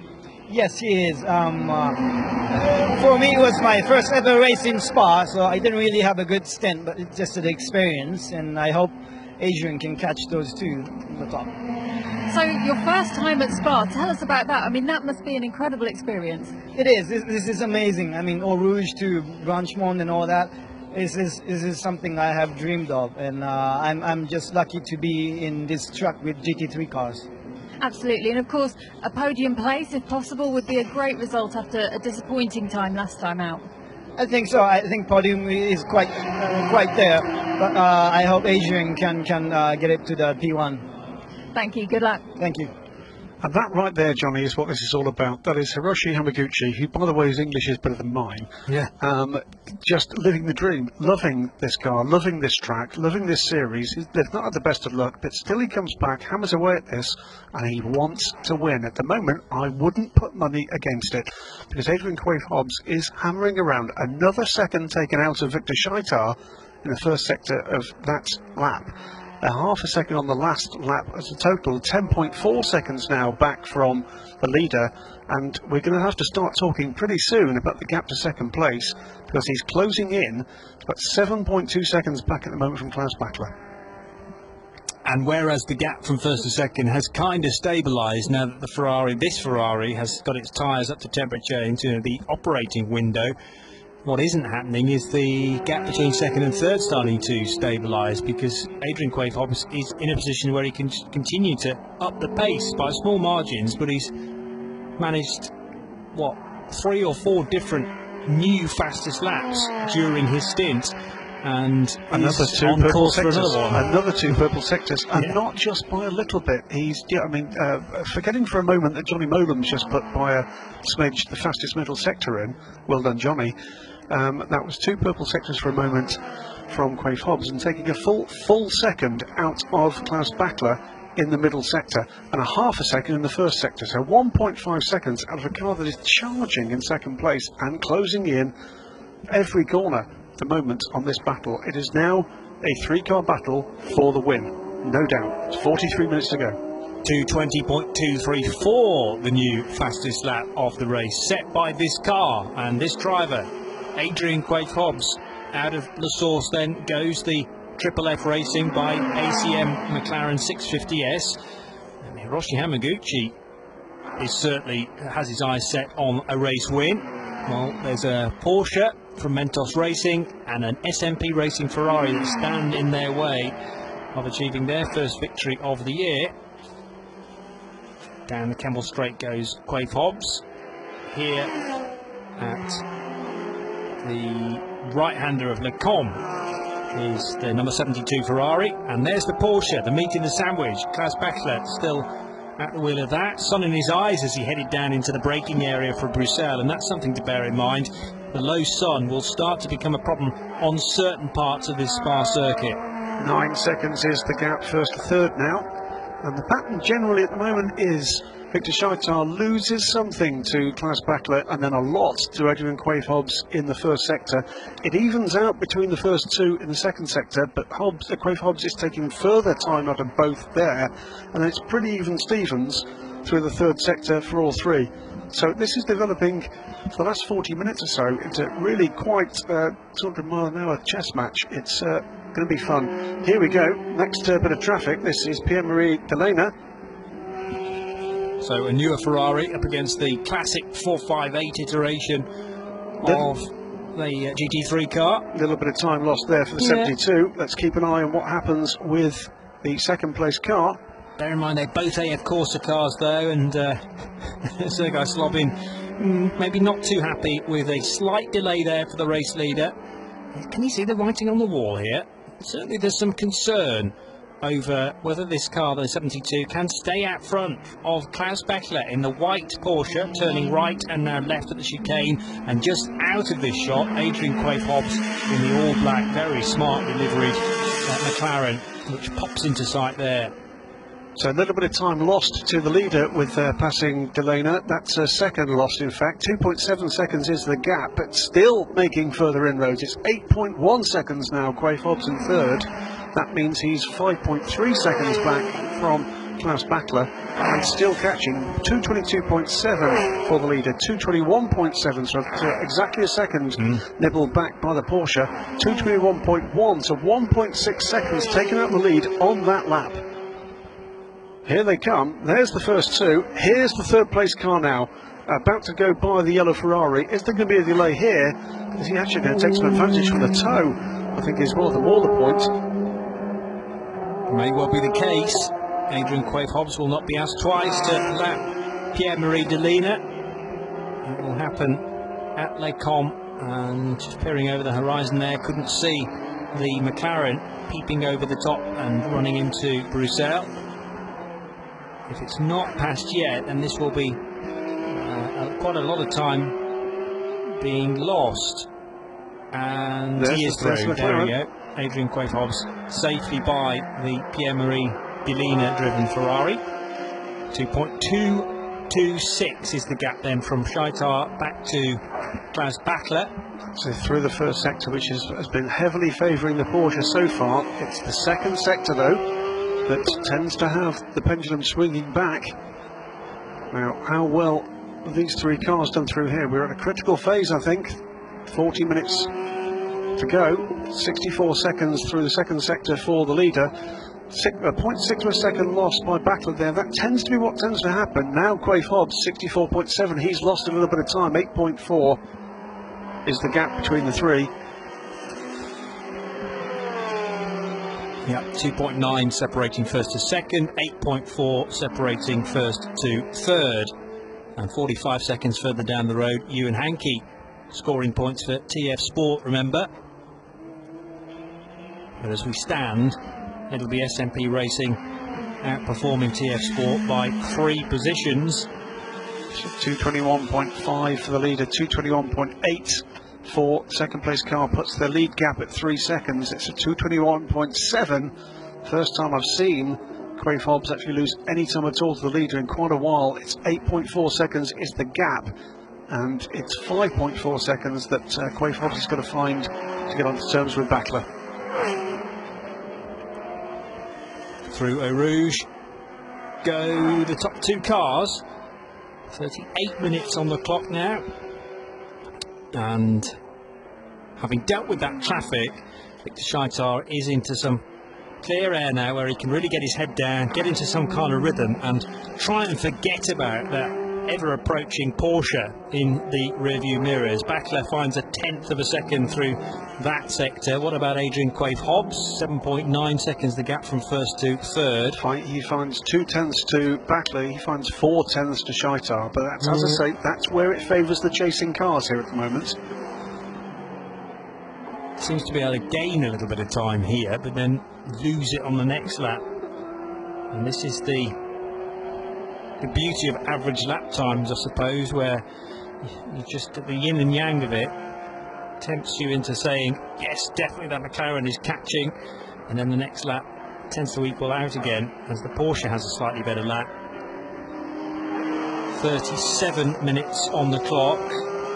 Last time around, a very good time from Victor Scheitar. Those tyres well and truly now within their operating window. Stevie S is also putting in some good times for that car.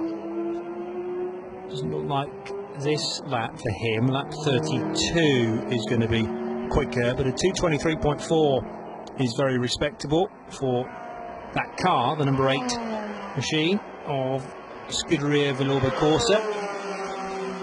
Personal best through sector 1 for Victor Scheitar. Likewise for Ewan Hankey and for Santumato in the number 26 classic and modern racing car.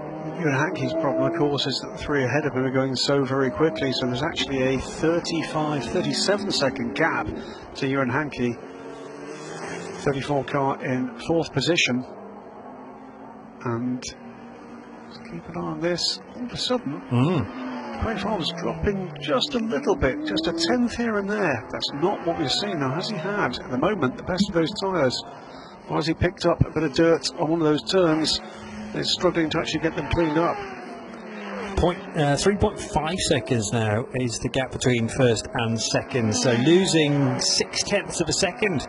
Klaus Bachler on that lap around, and not nearly a second for Adrian Quaife Hobbs, as you say. So are the tyres falling off a cliff? Are they starting to stabilise, whereby Adrian Quaife Hobbs can still push, but not to the extent that he was able to at the start of his stint? And this Ferrari seems to treat its Michelin tyres very well indeed, and once they get up to temperature, they seem to offer very consistent performance, which continues on and on and on. I'm sure that will nosedive eventually, but no doubt SMP Racing and AF Corsa have done the calculations, and that nosedive will happen after the end of the race, effectively. You know, it'll all behave itself during the stint for Victor Scheitar. That's the plan, anyway. Got a glimpse of Adrian Quaife Hobbs trying to chase, but pretty wild through Speaker's Corner from the McLaren. But pulled back another half a second from Scheitar in the first sector. It's the second sector, though, where the damage appears to be done. And you're right, it's the consistency of this Ferrari that continues to frustrate the opposition. 64.1 seconds through the second sector for the Ferrari. Takes a half a second out of Bachler. In a moment or two, exactly the same amount out of Quaife Hobbs. It's 9.1 seconds. First to third, it's 3.8 seconds. First to second, 34 minutes remain. SMP Racing seem to have the right chassis and a wonderful driver lineup in the form of Scheitar and Basov, and they're going to take some stopping in this race, and indeed for the very first Michelin GT3 Le Mans Cup. The Egidio Perfetti and Klaus Bachler combination, well, it's Perfetti really who's been scoring the points throughout the season, as we've said, has had different co-drivers, with Ben Barker joining him during the Paul Ricard weekend. So it's Perfetti for the 88 crew that will be scoring the most amount of points, and he came here behind 4 other drivers, the 2 from TF Sport and the 2 from SMP Racing. Plenty of track and a bit more being used by Adrian Quaife Hobbs there at Eau Rouge corner, and over the top at Raidillon, pushing the track limits to their very edge. And now it's about Quaife Hobbs and Bachler, for the moment at least. It's about a 5-second gap. Quaife Hobbs is consistently having the better of that at the moment. That's what we'll be concentrating on first. He'll be keeping an eye on the gap to the leader, I've no doubt about that. But now it's actually about trying to nibble out those quarter of a second here, 10th of a second there, half a second when he can grab it. And that's the gap that's coming down the quicker at the moment.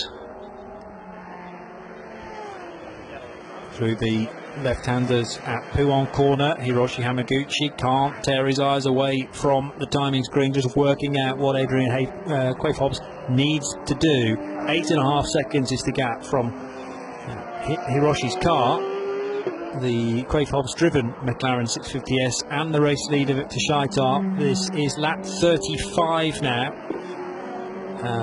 Johnny Molam continues to side his way up the order at a good speed, a 2:21.8 last time around for Johnny, which is way quicker than Felipe Barreiros. So the 25 car is running in 7th position and closing in on Stevie S. Yeah, 6th, not entirely out of his reach. It's a big ask. It's nearly 40 seconds the gap is going to make up, but he is doing that quite consistently. Second half here, a couple of seconds there. Despite ES's best lap of the race last time around for that individual car, the number 8 machine, a 2:23.352 for the ES and Cedric Mezar combination. Top 3 over the line, 4.2 seconds now the gap, as the number 26 Classic and Modern Racing Ferrari gets another warning about not respecting the track limits at turn 4. Quaife Hobbs quicker of the 3 again that time, to a 21.2 against a 0.7 and a 0.9 for the first and second cars respectively. For his comfort zone, you know, he wants to be a second or 2 closer than that. There's just something about those gaps as they come down by that kind of margin. It just adds something else. There you go, top three, all on the Kemmel Straight together. Yep, that's what 8.8 seconds looks like from Shaitar all the way back to Adrian Quaife Hobbs. It's 4.2 seconds now, Battler to Quaife Hobbs, and that comes courtesy of another blinding first sector from the 55 car. Seems to be the only one that can actually get under 40 seconds there. Takes 6/10 out of the leader, takes 4/10 out of Battler. So it's almost even Stevens, the gap between the three of them now. 4 seconds to the lead, 4 seconds to the third place from the second place car, 8 seconds the gap between the two. 3 rather. This is kind of the scenario that we saw at Paul Ricard, where the cars battling for the lead of the race, the win, came out of their pit stop, from the pit stops at very different rates, it would seem. And if you'd extrapolated those rates through to the end of the race, then we would have seen place changes. But what we didn't take into account is how the tyres can stabilise on one car and maybe stabilise at a slightly different rate on, for example, the Porsche. Is this a place change or just no? It's a bit of lap racing. Ewan Hankey in 4th position. That gives you an idea of the gap now. Yeah. It's been a long while since the lead three came by through number 71 car of Felipe Barreros. It's not really been in terms of podium positions on pace at the moment. So into the last quarter of the race, last half hour of the race, not being TF Sports race. Now this time through, that's the first time we've seen it for a little wee while, Quaife Hobbs made inroads into both the cars ahead of him in the middle sector. So the lap times at the end of this lap are going to be interesting. It's a 2:21.991 for the leader, it's a 2:21.941 for Klaus Battler, and it's a 2:20.8, so another second taken out. So again, maybe he's just given the tyres a little bit of a chance to recover a little. He's good at his loins, and away he goes. Yeah, 3.4 seconds the gap to Klaus Battler now. The teams will be keeping these drivers updated as to the gaps, but also a lot of the drivers don't want an awful lot of distraction around what is a difficult lap. 7 kilometres, 4.3 miles, and 20 turns in total. So a little buzz in the ear to say, yep, you're up this time. Half a second, in fact, found by Adrian Quaife Hobbs through one sector there. Gap for the leader now under 7 seconds. Gap for second place to third is 3 seconds now. He's found a second in the last couple of laps. Quaife Hobbs. Battler is going to have to start thinking about his mirrors. Klaus Battler, no slouch as we know, but has kept the gap to the race leader about the same, hovering around 4 seconds. Even though the pace of the Porsche hasn't changed dramatically, Adrian Quaife Hobbs is able to push a bit harder in that McLaren. As you say, just a couple of laps where he wasn't asking absolutely everything of the tyre, and now he can really push again. He went through that time, the first sector, in the absolute best first sector of the race, a 39.8. First man into it, the only man so far under 40 seconds. He's done that countless times. Took a further half a second in the first sector from Battler, and a further, what is that, 8/10 from the leader. Cars are at campus, and curve Paul Frere now being negotiated. Quite a bit of that yellow and red curbing taken by Adrian Quaife Hobbs, but keeps 2 wheels the right side of the white line. Heading for Blanchimont, the fastest part of the circuit. Well, one of the fastest. Kemmel Straight's pretty quick as well. Into the chicane though, the race leader is already there. Careful not to clobber the very large sleeping policeman type curbs on the inside of turn 18 and 19. Over the line, 27 minutes to go now. 2:21.643, a great time from Klaus Battler. That's the car's best time. And also Adrian Quaife Hobbs at 2:21.655. These times are very, very close to one another. Indeed, both second and third that time. So a significant chunk, third of a second out of the lead. Under 4 seconds now the gap for the lead.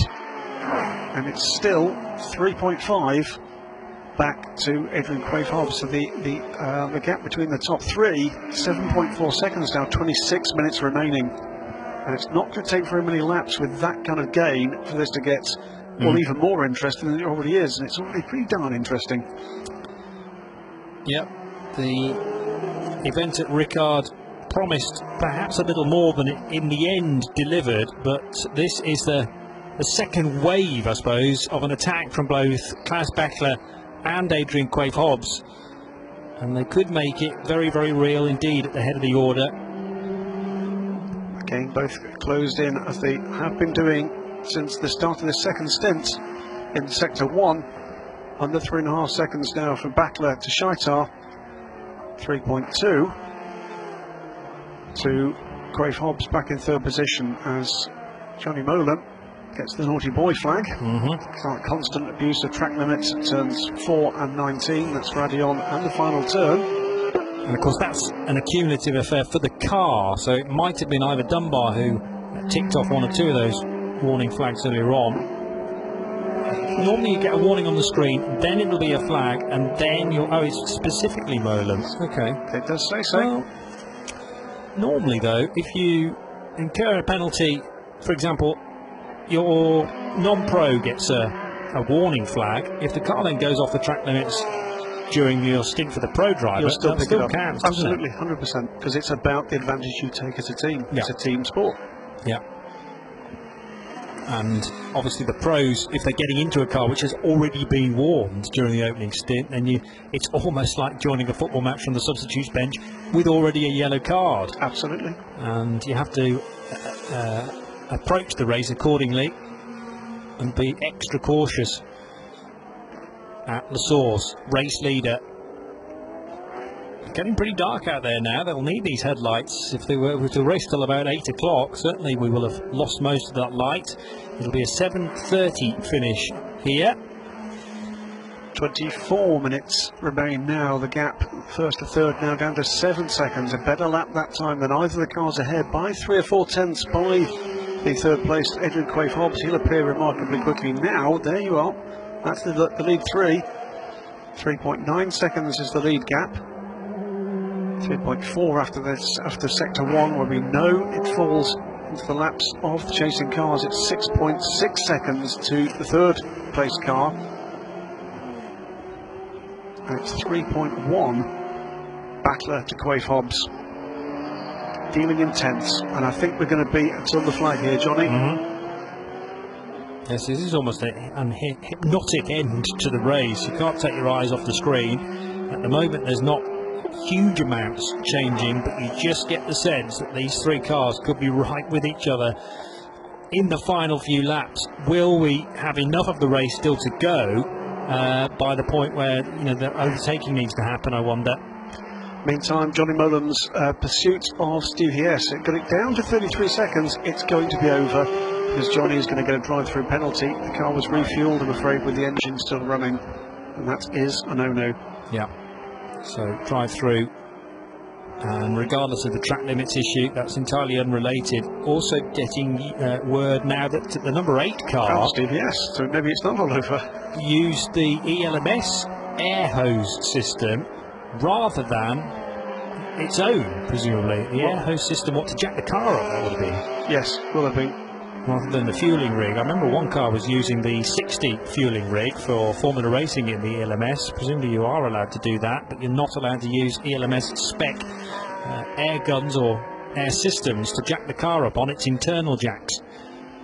25 you can see flashing there is a warning to car 25. That will be the drive-through being communicated to Johnny Molan. As the number 72 Ferrari turns right at the source to start another lap. This will be lap 40 then for Victor Scheitar, leading by 3.5 seconds from Klaas Bechler. Adrian Quaife-Hobbs remaining in third position. Ewan Hankey we've not seen for a while, but rest assured he's still circulating in fourth. And quickly. Yep. 30. Well, it will be 39 laps done for Ewan in a moment or two, and Santa Marto in the number 26 car is in fifth still. We're now in the realms, Johnny, of any minor error here could have a dramatic effect. So just running wide and losing a second could have a dramatic effect. It would just basically just give another big impetus there to the car or cars chasing, depending who it's going to be, if it happens. But these guys are fully on it. Glowing exhausts from the McLaren there. And as darkness descends, this place just takes on a whole new complexion. The atmosphere is ramped up the extra level. Sadly, we won't be into full-on darkness, as you might get for a 24-hour race held here earlier on in the year. But the headlights are becoming a necessity. Traffic again. It's I think it's Pierre-Marie Delena again. Has he been back down pit lane? Pierre-Marie Delena has pitted just once. So, but there's a yellow Ferrari ahead. Okay, there he is. SMP Racing Car has managed to deal with that car. Well, that's a bit odd. It wasn't that long ago when these leaders had to go by. I can only think he's been off somewhere and rejoined, or quite possible. As we concentrate on the leading trio, and they're still finding time, unbelievably. Through Sector 1, Victor Scheitar has gone quicker than that car's managed so far, and a personal best through Sector 1 for Klaas Bakkler as well. But both lost time. In the case of Klaas Bakkler, just a tenth to Quaife Hobbs, but in the case of Scheitar, half a second. Yep. So the gap 1 to 3 is now under 6.5 seconds. And Quaife Hobbs has got the gap to Klaas Bakkler under 3 seconds. 3.5 first to second. Under 3, as Graham says, second to third. And all three in the 221s. It's been metronomic. It has. In a really good way. Very few mistakes from any of these three drivers. And interesting to see how the balance of performance affects things, I suppose, and also how the tyre wear or the tyre performance is affected, whether these tyres, Michelin tyres, are strapped to a McLaren, a Porsche or a Ferrari 488. Already flashing the lights, Victor Scheitar, to make sure that the car up ahead that is about to be lapped. I think that's Stevie S. Stevie S in the 8 car, may well be. 2.959 seconds the gap from the Porsche in second position and this McLaren 650S. And there is a mere Formula Ford race now between these cars and the checkered flag. So we're getting to the really important part of this 2-hour enduro around the full Grand Prix configuration of the Spa-Francorchamps circuit, 7 kilometres. And there are the three cars contesting the podium. Gap under 6 seconds now. First to third.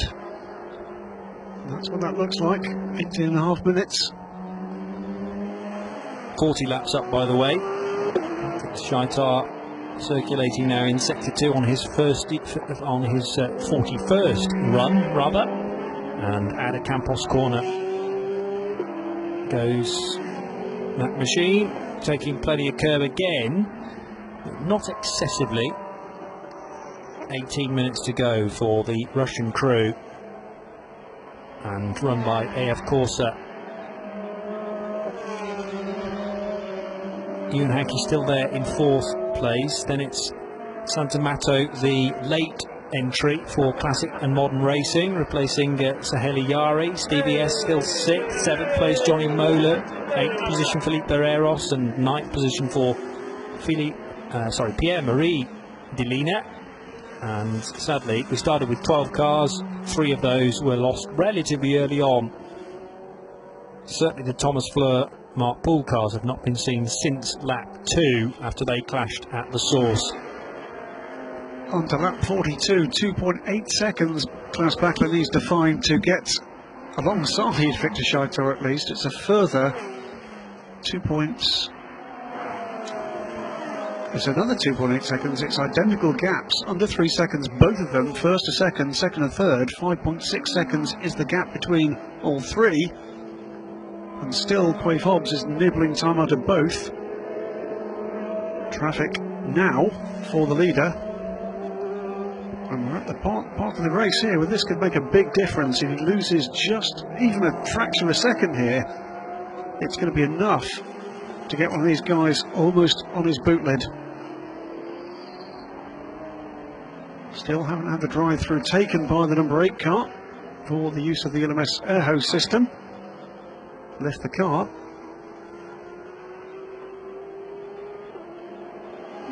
It's a further half a second lost through sector 1. It'll well, the normal pattern will be that Victor Scheitar grabs that time back. He's now right behind Stevie S. And probably the part of the circuit he didn't want that to happen, because this is where he can use when there's superiority under the 488 against the chasing Porsche and McLaren. Indeed, it is a slightly slower time for him through this time. He hasn't been able to take the advantage he could. It's 5.4 seconds is the gap first to third. 2.6, it comes down a little to Klaus Bachler. 15 minutes to go. Could this come down to a last lap, last gasp? 3 car. He still isn't past the number 8 car. Is they going to take his drive through now? He does.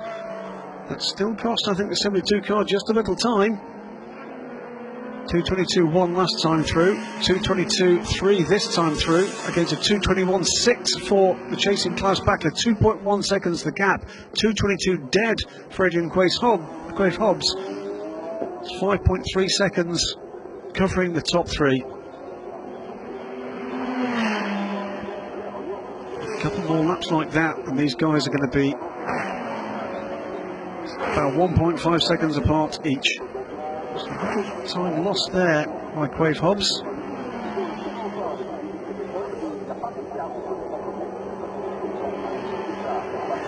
Lights looking ever brighter in the camera, so we lose some of the ambient light around. And for the first time we see the lead gap under 2 seconds. And the gap first to third under 5. So all of a sudden the gain, I think, being very much in the way of McLaren on Porsche, it's Porsche on Ferrari now. And Victor Scheitar most certainly knows he's got a race on his hands. Alexei Basov keeping a close eye on what's going on. Looks fairly relaxed at the moment.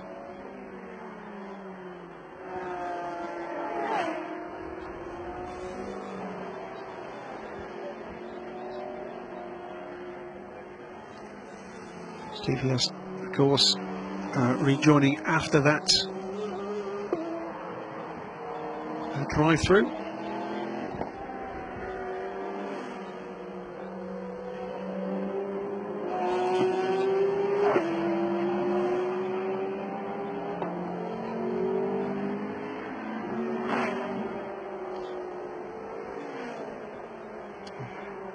A wide moment for Adrian Quaife Hobbs, sort of kicking up the dirt in the background. He's lost a little bit of time there. He's lost a second and a half to this battle, 6.6 seconds. The first mistake has come the way of the McLaren driver, by the look of things.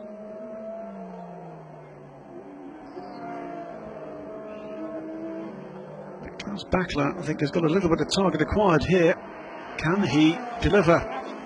2:21.6 for the leader, 2:21.4 for Bachler, 1.9 seconds at the end of the lap. And Quaife Hobbs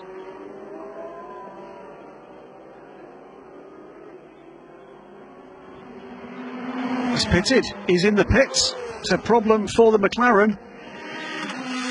Now what has happened here? Has he picked up a puncture?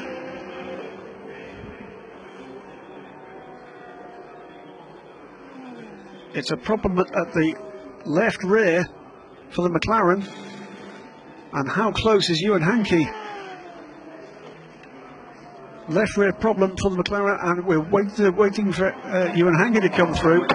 Something, it is, it's a puncture. It's a puncture inside. And a further issue, there's something, some debris in the wheel arch, I think. It's delaminated, and I think the debris from the tyre that's going to put Ewan Hankey through, and has already onto the podium. Yet more bad luck for this McLaren team. Absolutely astonishing. Although all this is happening, by the way, Klaus Bachler is under 1.5 seconds away from the lead, and that is bitter gall for this McLaren team that looked like they could even be in contention for the win, with a fighting drive back from Adrian Quaife Hobbs. That seemed to go wrong in the middle sector, dropped about 1.5 seconds I thought maybe it just had a bit of a wide moment, but it looks like that's where that tyre, Johnny Palmer, delaminated on the inside edge. Just shows, doesn't it, how hard Adrian Quaife-Hobbs was pushing, and when you push these Michelin tyres to their limit, then they can get to breaking point. But he had no other option. You've got to close on these two cars, and if the car breaks or if the tyres pop on your way through there, then so be it. And yeah, real bad luck that for the 55 crew. I really hope they return in 17 in the Michelin GT3 Le Mans Cup, because that win has eluded them up until this point. There's still one more round to go, of course, at Estoril, but that team particularly has shown real promise for me, the Triple F Racing crew, particularly Hiroshi Hamaguchi. I think we've got a talent on our hands there. And he's enthusiastic about it as well. Yep. Quaife-Hobbs, by the way, has rejoined in 5th. He's dropped in behind Santamato.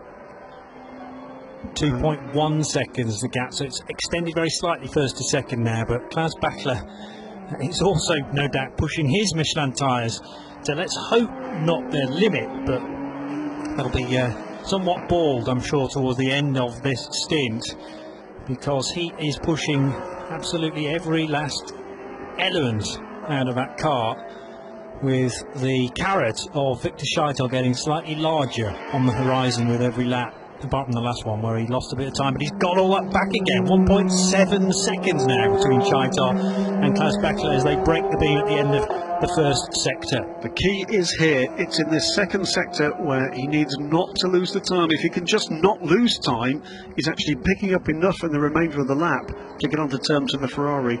And this is where consistently the Porsche has lost out by 3, 4, 5, 6 tenths. He's picking up time in the first and often the third sector. It's the middle sector where the Porsche has got a disadvantage to the Ferrari. He's using that age-old tactic and flashing the lights to persuade him to pull over and let him by politely. It's never worked since I've been watching motorsport, but you never do know. By the way, Santamato has also gained a spot because of Adrian Quaife-Hobbs' issue with the rear left puncture.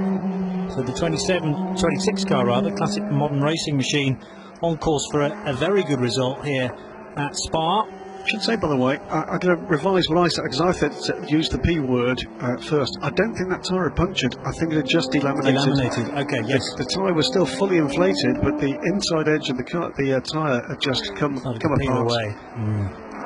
Under the, well, what can you say, torture of Adrian Quaife-Hobbs.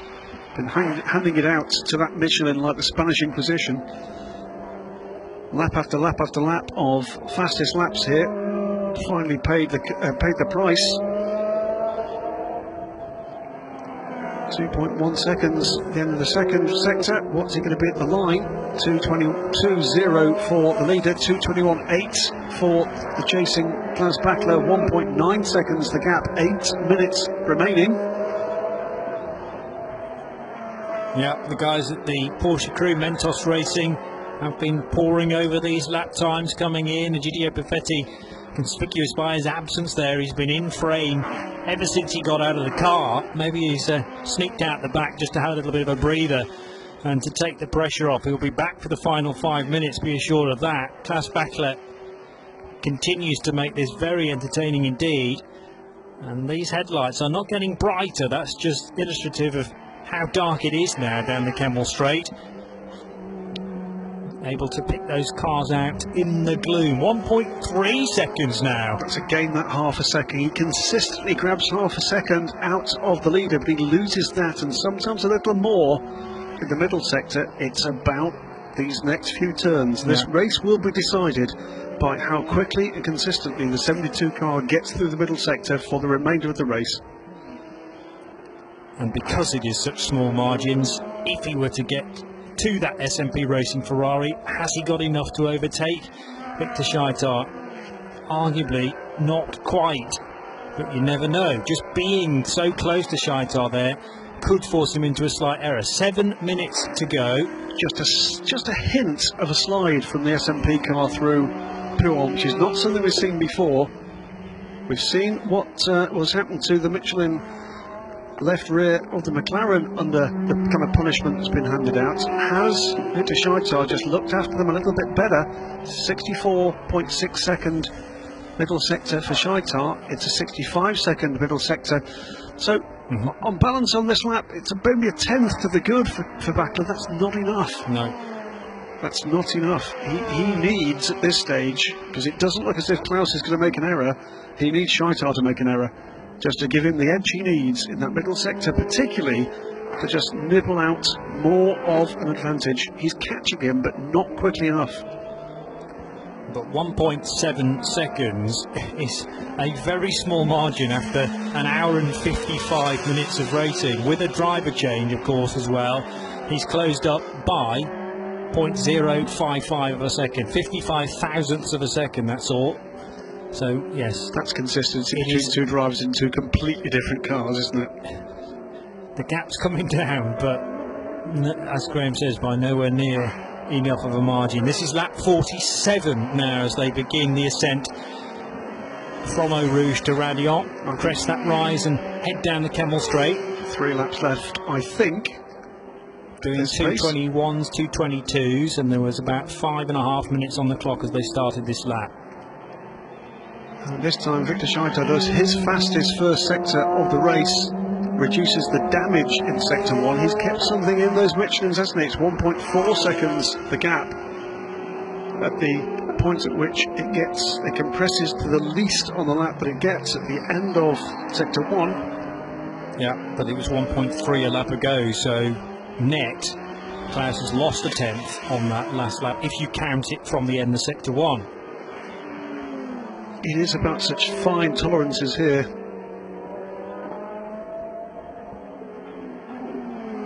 And of course, particularly fine tolerances when you've got the pro drivers in the cars, because the margin between their lap times in general is so slim. Arguably, the AM part of this race is slightly more entertaining because the variables are that much greater. You can have, you don't necessarily have the consistency that these guys at the head of the order can offer. Ewan Hankey, for example, with glowing front brake discs on his TF Sport Aston. Victor Scheitar, incredibly consistent. Klaus Battler, incredibly consistent. With the AM drivers in, you never quite know what's going to be thrown up next. And also the difference in a very quick AM driver to the slowest AM driver is significant. Most of these guys, once you put them in a GT3 car with ABS and traction control, you're talking such small margins. You're talking hundredths of a second rather than just tenths. Keeping an eye on Adrian Quaife Hobbs, by the way, catching Santamato for 4th. But his pace has just gone off just a little.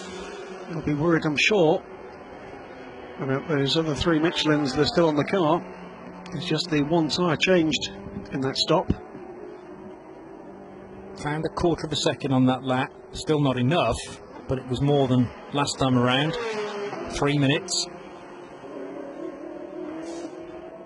And through Eau Rouge go the top 2. It's all about these 2 cars now. Ever since Adrian Quaife Hobbs was hit by a delaminating rear left tyre, Ewan Hankey on course for a podium.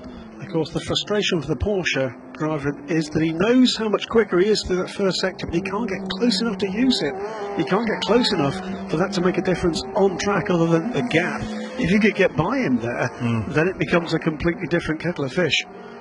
Yes, you need to have a strong car through Eau Rouge and Raidillon to set yourself up to just give that little bit of an extra boost through the air that a car in front would give you down the Kemmel Straight. But he needs to get close enough for that to actually work. 1.2 seconds is now the gap, Graham. I think he's just 2 or 3 laps too short for the rate of closing to do that. So he's going to have to rely at the moment on traffic, and there isn't any.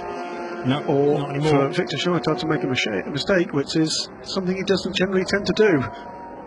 It's been a very good control race by Victor Scheitar. Let's not lose sight of the fact that there's been pressure here. He's been able to I'm sure he's being told that gap is coming down lap by lap. It hasn't affected his pace one iota. Consistently 222s, 221s. And as long as you focus on your own race rather than what's going on around you, and sort of departmentalise things where possible, then you're more or less unshakable. And there have been some concerned looks down in the garages Now white flag being waved. This is Pierre-Marie Delina to be lapped for a third time. And he's got through, has the race lead. Now that's helped him. Yes, this has helped him, without a shadow of a doubt. Certainly. Massively. Right. Well, what have we got now? A lap to go. Now this is where that half a second could make a difference. Indeed. That's exactly what we were talking about just 30 seconds ago. And that's Victor Scheitar pulls to the outside to actually take the wider line through, expecting even potentially over and under there. Didn't have to do that. That's compromised his line a little down here. This could be really, really interesting down the Kemmel Straight. Exactly what we were saying probably couldn't happen. Traffic has now made it happen. Now, can he use the advantage he's got here up through Raidillon, down the Kemmel Straight? Has he got enough to get alongside and even buy the Ferrari? I don't think he has. The gap, 0.3 of a second. That was a better haul up the hill from Eau Rouge. The Porsche jinks out of line, but I don't think he's going to be far enough alongside. Difficult to tell with the headlights dazzling us. This is the final lap of a 2-hour race, and we've got two cars separated by a car length. Klaus Bechler with an incredibly impressive stint here. So too Victor Scheitar to soak up this pressure, but it's all come down to this. They are totally together now at Bruxelles corner. There is the start-finish line away in the distance. That's where Sergei Slobin stands, waiting for his man to come back across the line in the lead of the race. But everything's been thrown back up into the air. It shouldn't affect the championship massively, whichever way these cars finish. But in terms of a first race win of the year, Mentos Racing would dearly like to take this at Spa-Francorchamps. It's going to come down to the final corner if it's going to happen, because it looks as if there's no advantage been taken by the Porsche in time terms in the first sector, but neither does the Ferrari seem to be able to pull away here. It's 0.3 of a second at the end of sector 1, coming to the end of sector 2 any moment now. What's it going to be? It's going to be tenths, but how many? Campus corner. 0.7 of a second may be just enough for this Ferrari to take it. Curve Paul Frere, 3/4 of a second now. Is tyre wear an issue for the final run through Blanchimont and into the chicane as well? We've seen the rear left tyre on the McLaren blistering majorly, so much so that Adrian Quaife-Hobbs had to stop the car. This is the point of the circuit where they had to lap Pierre-Marie Delina a lap ago into the braking area, then for the chicane, and it's just going to be out of the grasp of Egidio Perfetti and Klaus Bechler, who will finish such a close second at the end of round 5 of the Michelin GT3 Le Mans Cup. Sergei Slobin is so happy and no doubt relieved to see that car over the line. They've been in a race. 0.7 of a second is the gap. Keeping an eye, by the way, on that 4th place fight between Santamato and Quaife-Hobbs. That was down to the first sector to, what is that? It's under a second. It's under a second. It's about 0.7 of a second. And they too are on their last lap now. Ewan Hankey will come through to take 3rd position. So we'll complete the podium with the 34 TF Sport Aston Martin. Stevie S comes home a lap down in 6th. But what is the gap going to be for the cars in that chase for 4th position? After that late pit stop robbed Adrian Quaife-Hobbs and Hiroki Kanegishi from a potential podium at worst. There's Marta Ferrari in the centre there, of AF Corsa. Here comes Hankey to complete the race for the 34 car, but a good season for them. 49 laps in total we got through in the 2 hours, and finishing 72 seconds adrift of the race winners, Ewan Hankey in the number 34 TF Sport Aston Martin. But it does mean that that car finishes on the podium. A few more points gathered back as far as SMP Racing are concerned in the teams championship, and this is very close indeed across the line for 4th place, but it's Santamato who just about gets it with Eric Cayrol, his co-driver for Classic and Modern Racing. And Santamato very happy with that indeed, weaving from left to right. He kept behind him the recovering Adrian Quaife-Hobbs. That came courtesy, by the way, of a cracking middle and final sector from the Ferrari man. Quaife-Hobbs was coming very quickly. Yeah. Good race. So very good race. Full marks, full points to SMP Racing in the teams championship, takes them to 77. And it'll be 15 points for TF Sport. That's 82. 5 points in it, heading for Estoril. which means that if it's a 1-2 and it goes the way of SMP Racing, they will take the title because they've got more wins. Yes, because, well, there's no one else with as many wins as SMP Racing. That's now 3 for the year. The opening round was won by TF Sport. That was the Imola race, and there's been but Mentos Racing are not out of this. The other win, by the way, was for the same crew, Shaitar and Basov, but with a different numbered car and a different entrant as well, so they can't count that one at Le Mans. But as you say, yes, Mentos Racing certainly not out of it with one race to go. And Gerard Neveu and Pierre Fillon of the ACO will be very happy indeed in the inaugural season of the Michelin GT3 Le Mans Cup to see that it's going down to the wire. There's one more 2-hour race to come on the Saturday night across the weekend in about a month's time at Estoril. It's a 20-point gap now going into the final race in the Drivers' Championship. So the Ferrari drivers, the Russian pairing, Shaitar and Basov, have done themselves a mighty favour there and come mighty close to clinching that title. Yeah, but they're going to have to wait around about 4 weeks. They are. Before... And 2 hours. And 2 hours indeed, yes. To a point where we get to Estoril in Portugal to compete over that 2 hours on the Saturday night, the final round of the Michelin GT3 Le Mans Cup, which will decide not only where the Drivers' Championship goes for this inaugural season, but also the teams as well. And in no small part, the dramas for the McLaren have kept that as open as it is by just a few more points going the way of the Aston Martin team. That has helped the drama the final round, I'm sure. And they'd be quite right, Ricky.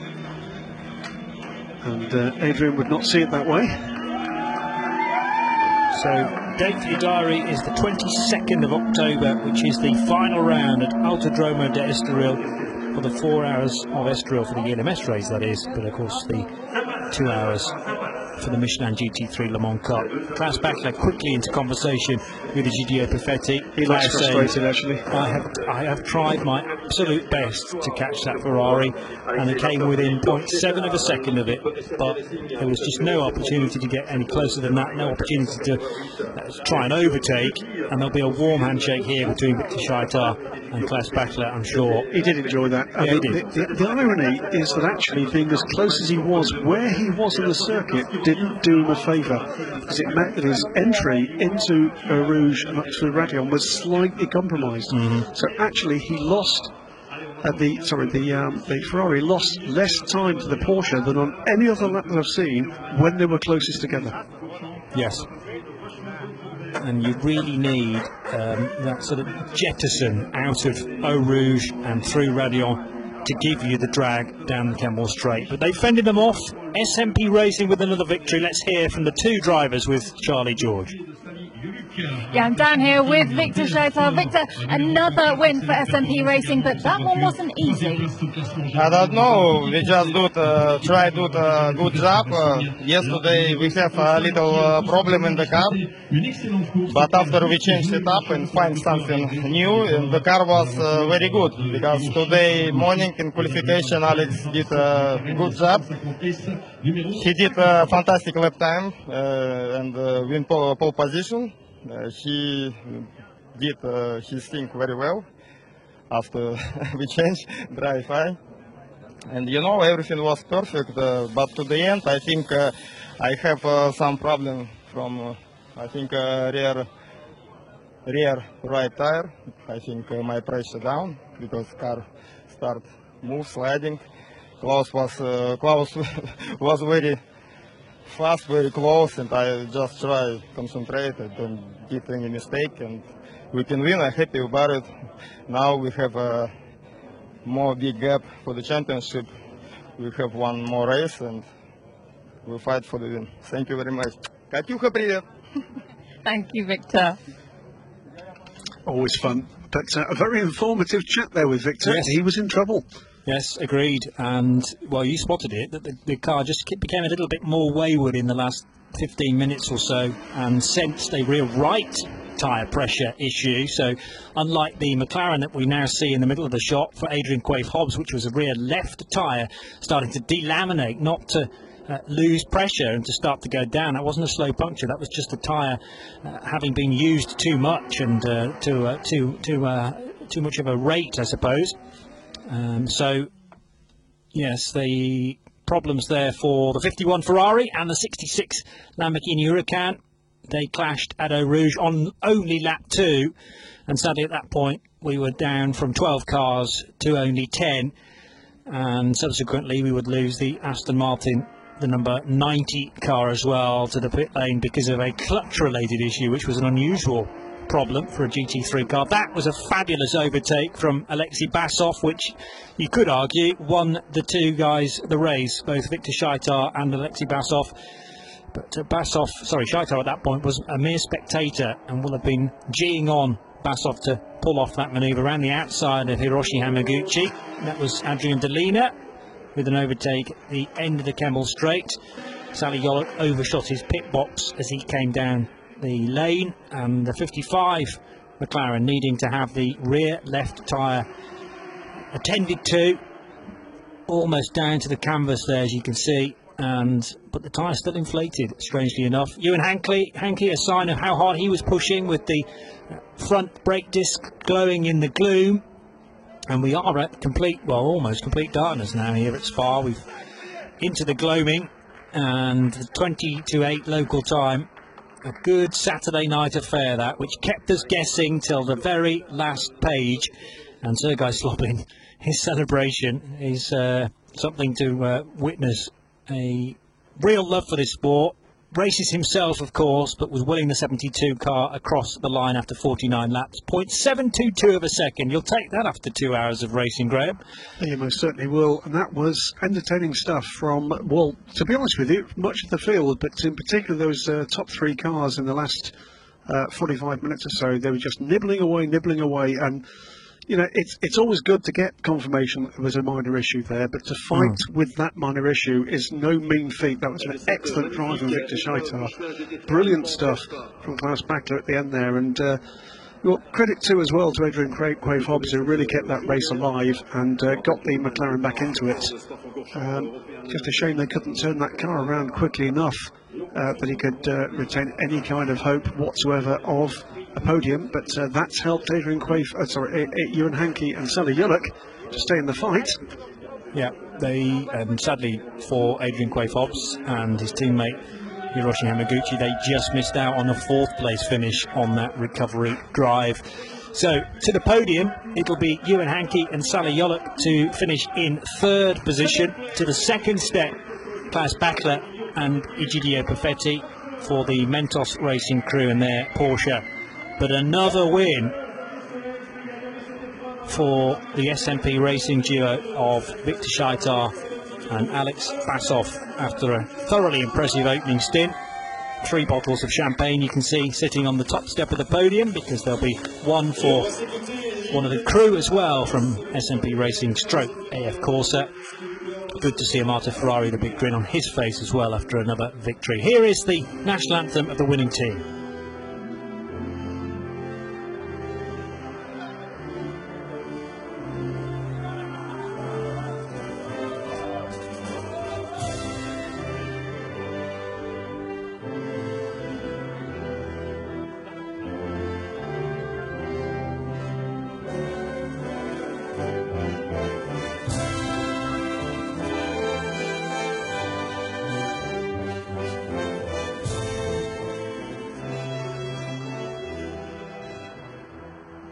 Alex Basov and Victor Scheitar joined by Sergei Slobin on the top step of the podium, and now the presentations will be made then with a champagne bottle each to Ewan Hankey and Sally Yolok, winners at Imola rather, for the opening round and the inaugural round of the Michelin GT3 Le Mans Cup. Smart trophies for those 2 drivers as well, and they'll be presented now. Sergei Slobin, an early starter there, trying to get the cork at least semi-released from the bottle so that he can no doubt cover his teammates in bubbly in a moment or two's time. Belgian national colours on the trophies. So big grin there from Klaus Bechler and Egidio Perfetti. They tried absolutely everything to get in front of those two chaps to their left, but it wasn't quite good enough. And Victor Scheitar and Alexei Basov with the thumbs up there, with another first place trophy to take home with them back to Russia. Sergei Slobin, having got the catch off that bottle, I think very sharp. Maybe he did. Well, I mean, he was probably the most stressed of anyone down in the garage. And there is how the points lie then once you've added the latest accumulation to the points. Is 103 because there was the one for pole position as well. Yes, you get a point for fastest for pole position rather, and then the 25 takes them to 103 points. Klaus Bechler and Egidio Perfetti not quite in the championship hunt after that, and many of those drivers, although Santamato and K-Roll straight up into 15th position with their 12 points each. Sadly, Mark Poole and Richard Abra did not score after clashing with Thomas Fleur at Eau Rouge Corner. A number of drivers, though, have taken part in this championship. Most of these guys were at the Road to Le Mans event across the weekend of the 24 Hours of Le Mans in June. So it will go down to the final round, I'm pleased to say. It'll be 4 weeks' time. And here is how the Teams Championship is looking. TF Sport with 82 points. They lead by 4 from SMP Racing. Again, an extra point for pole position. Mentos Racing, 8 points adrift in third. And Triple F Racing, despite their 5th place finish in that, managed to get 46 points. My thanks to Graham Goodwin from Johnny Palmer here at Spa. It's good night. This programme is a Radio Show Limited production. Tell your friends there's more at radiolemans.com.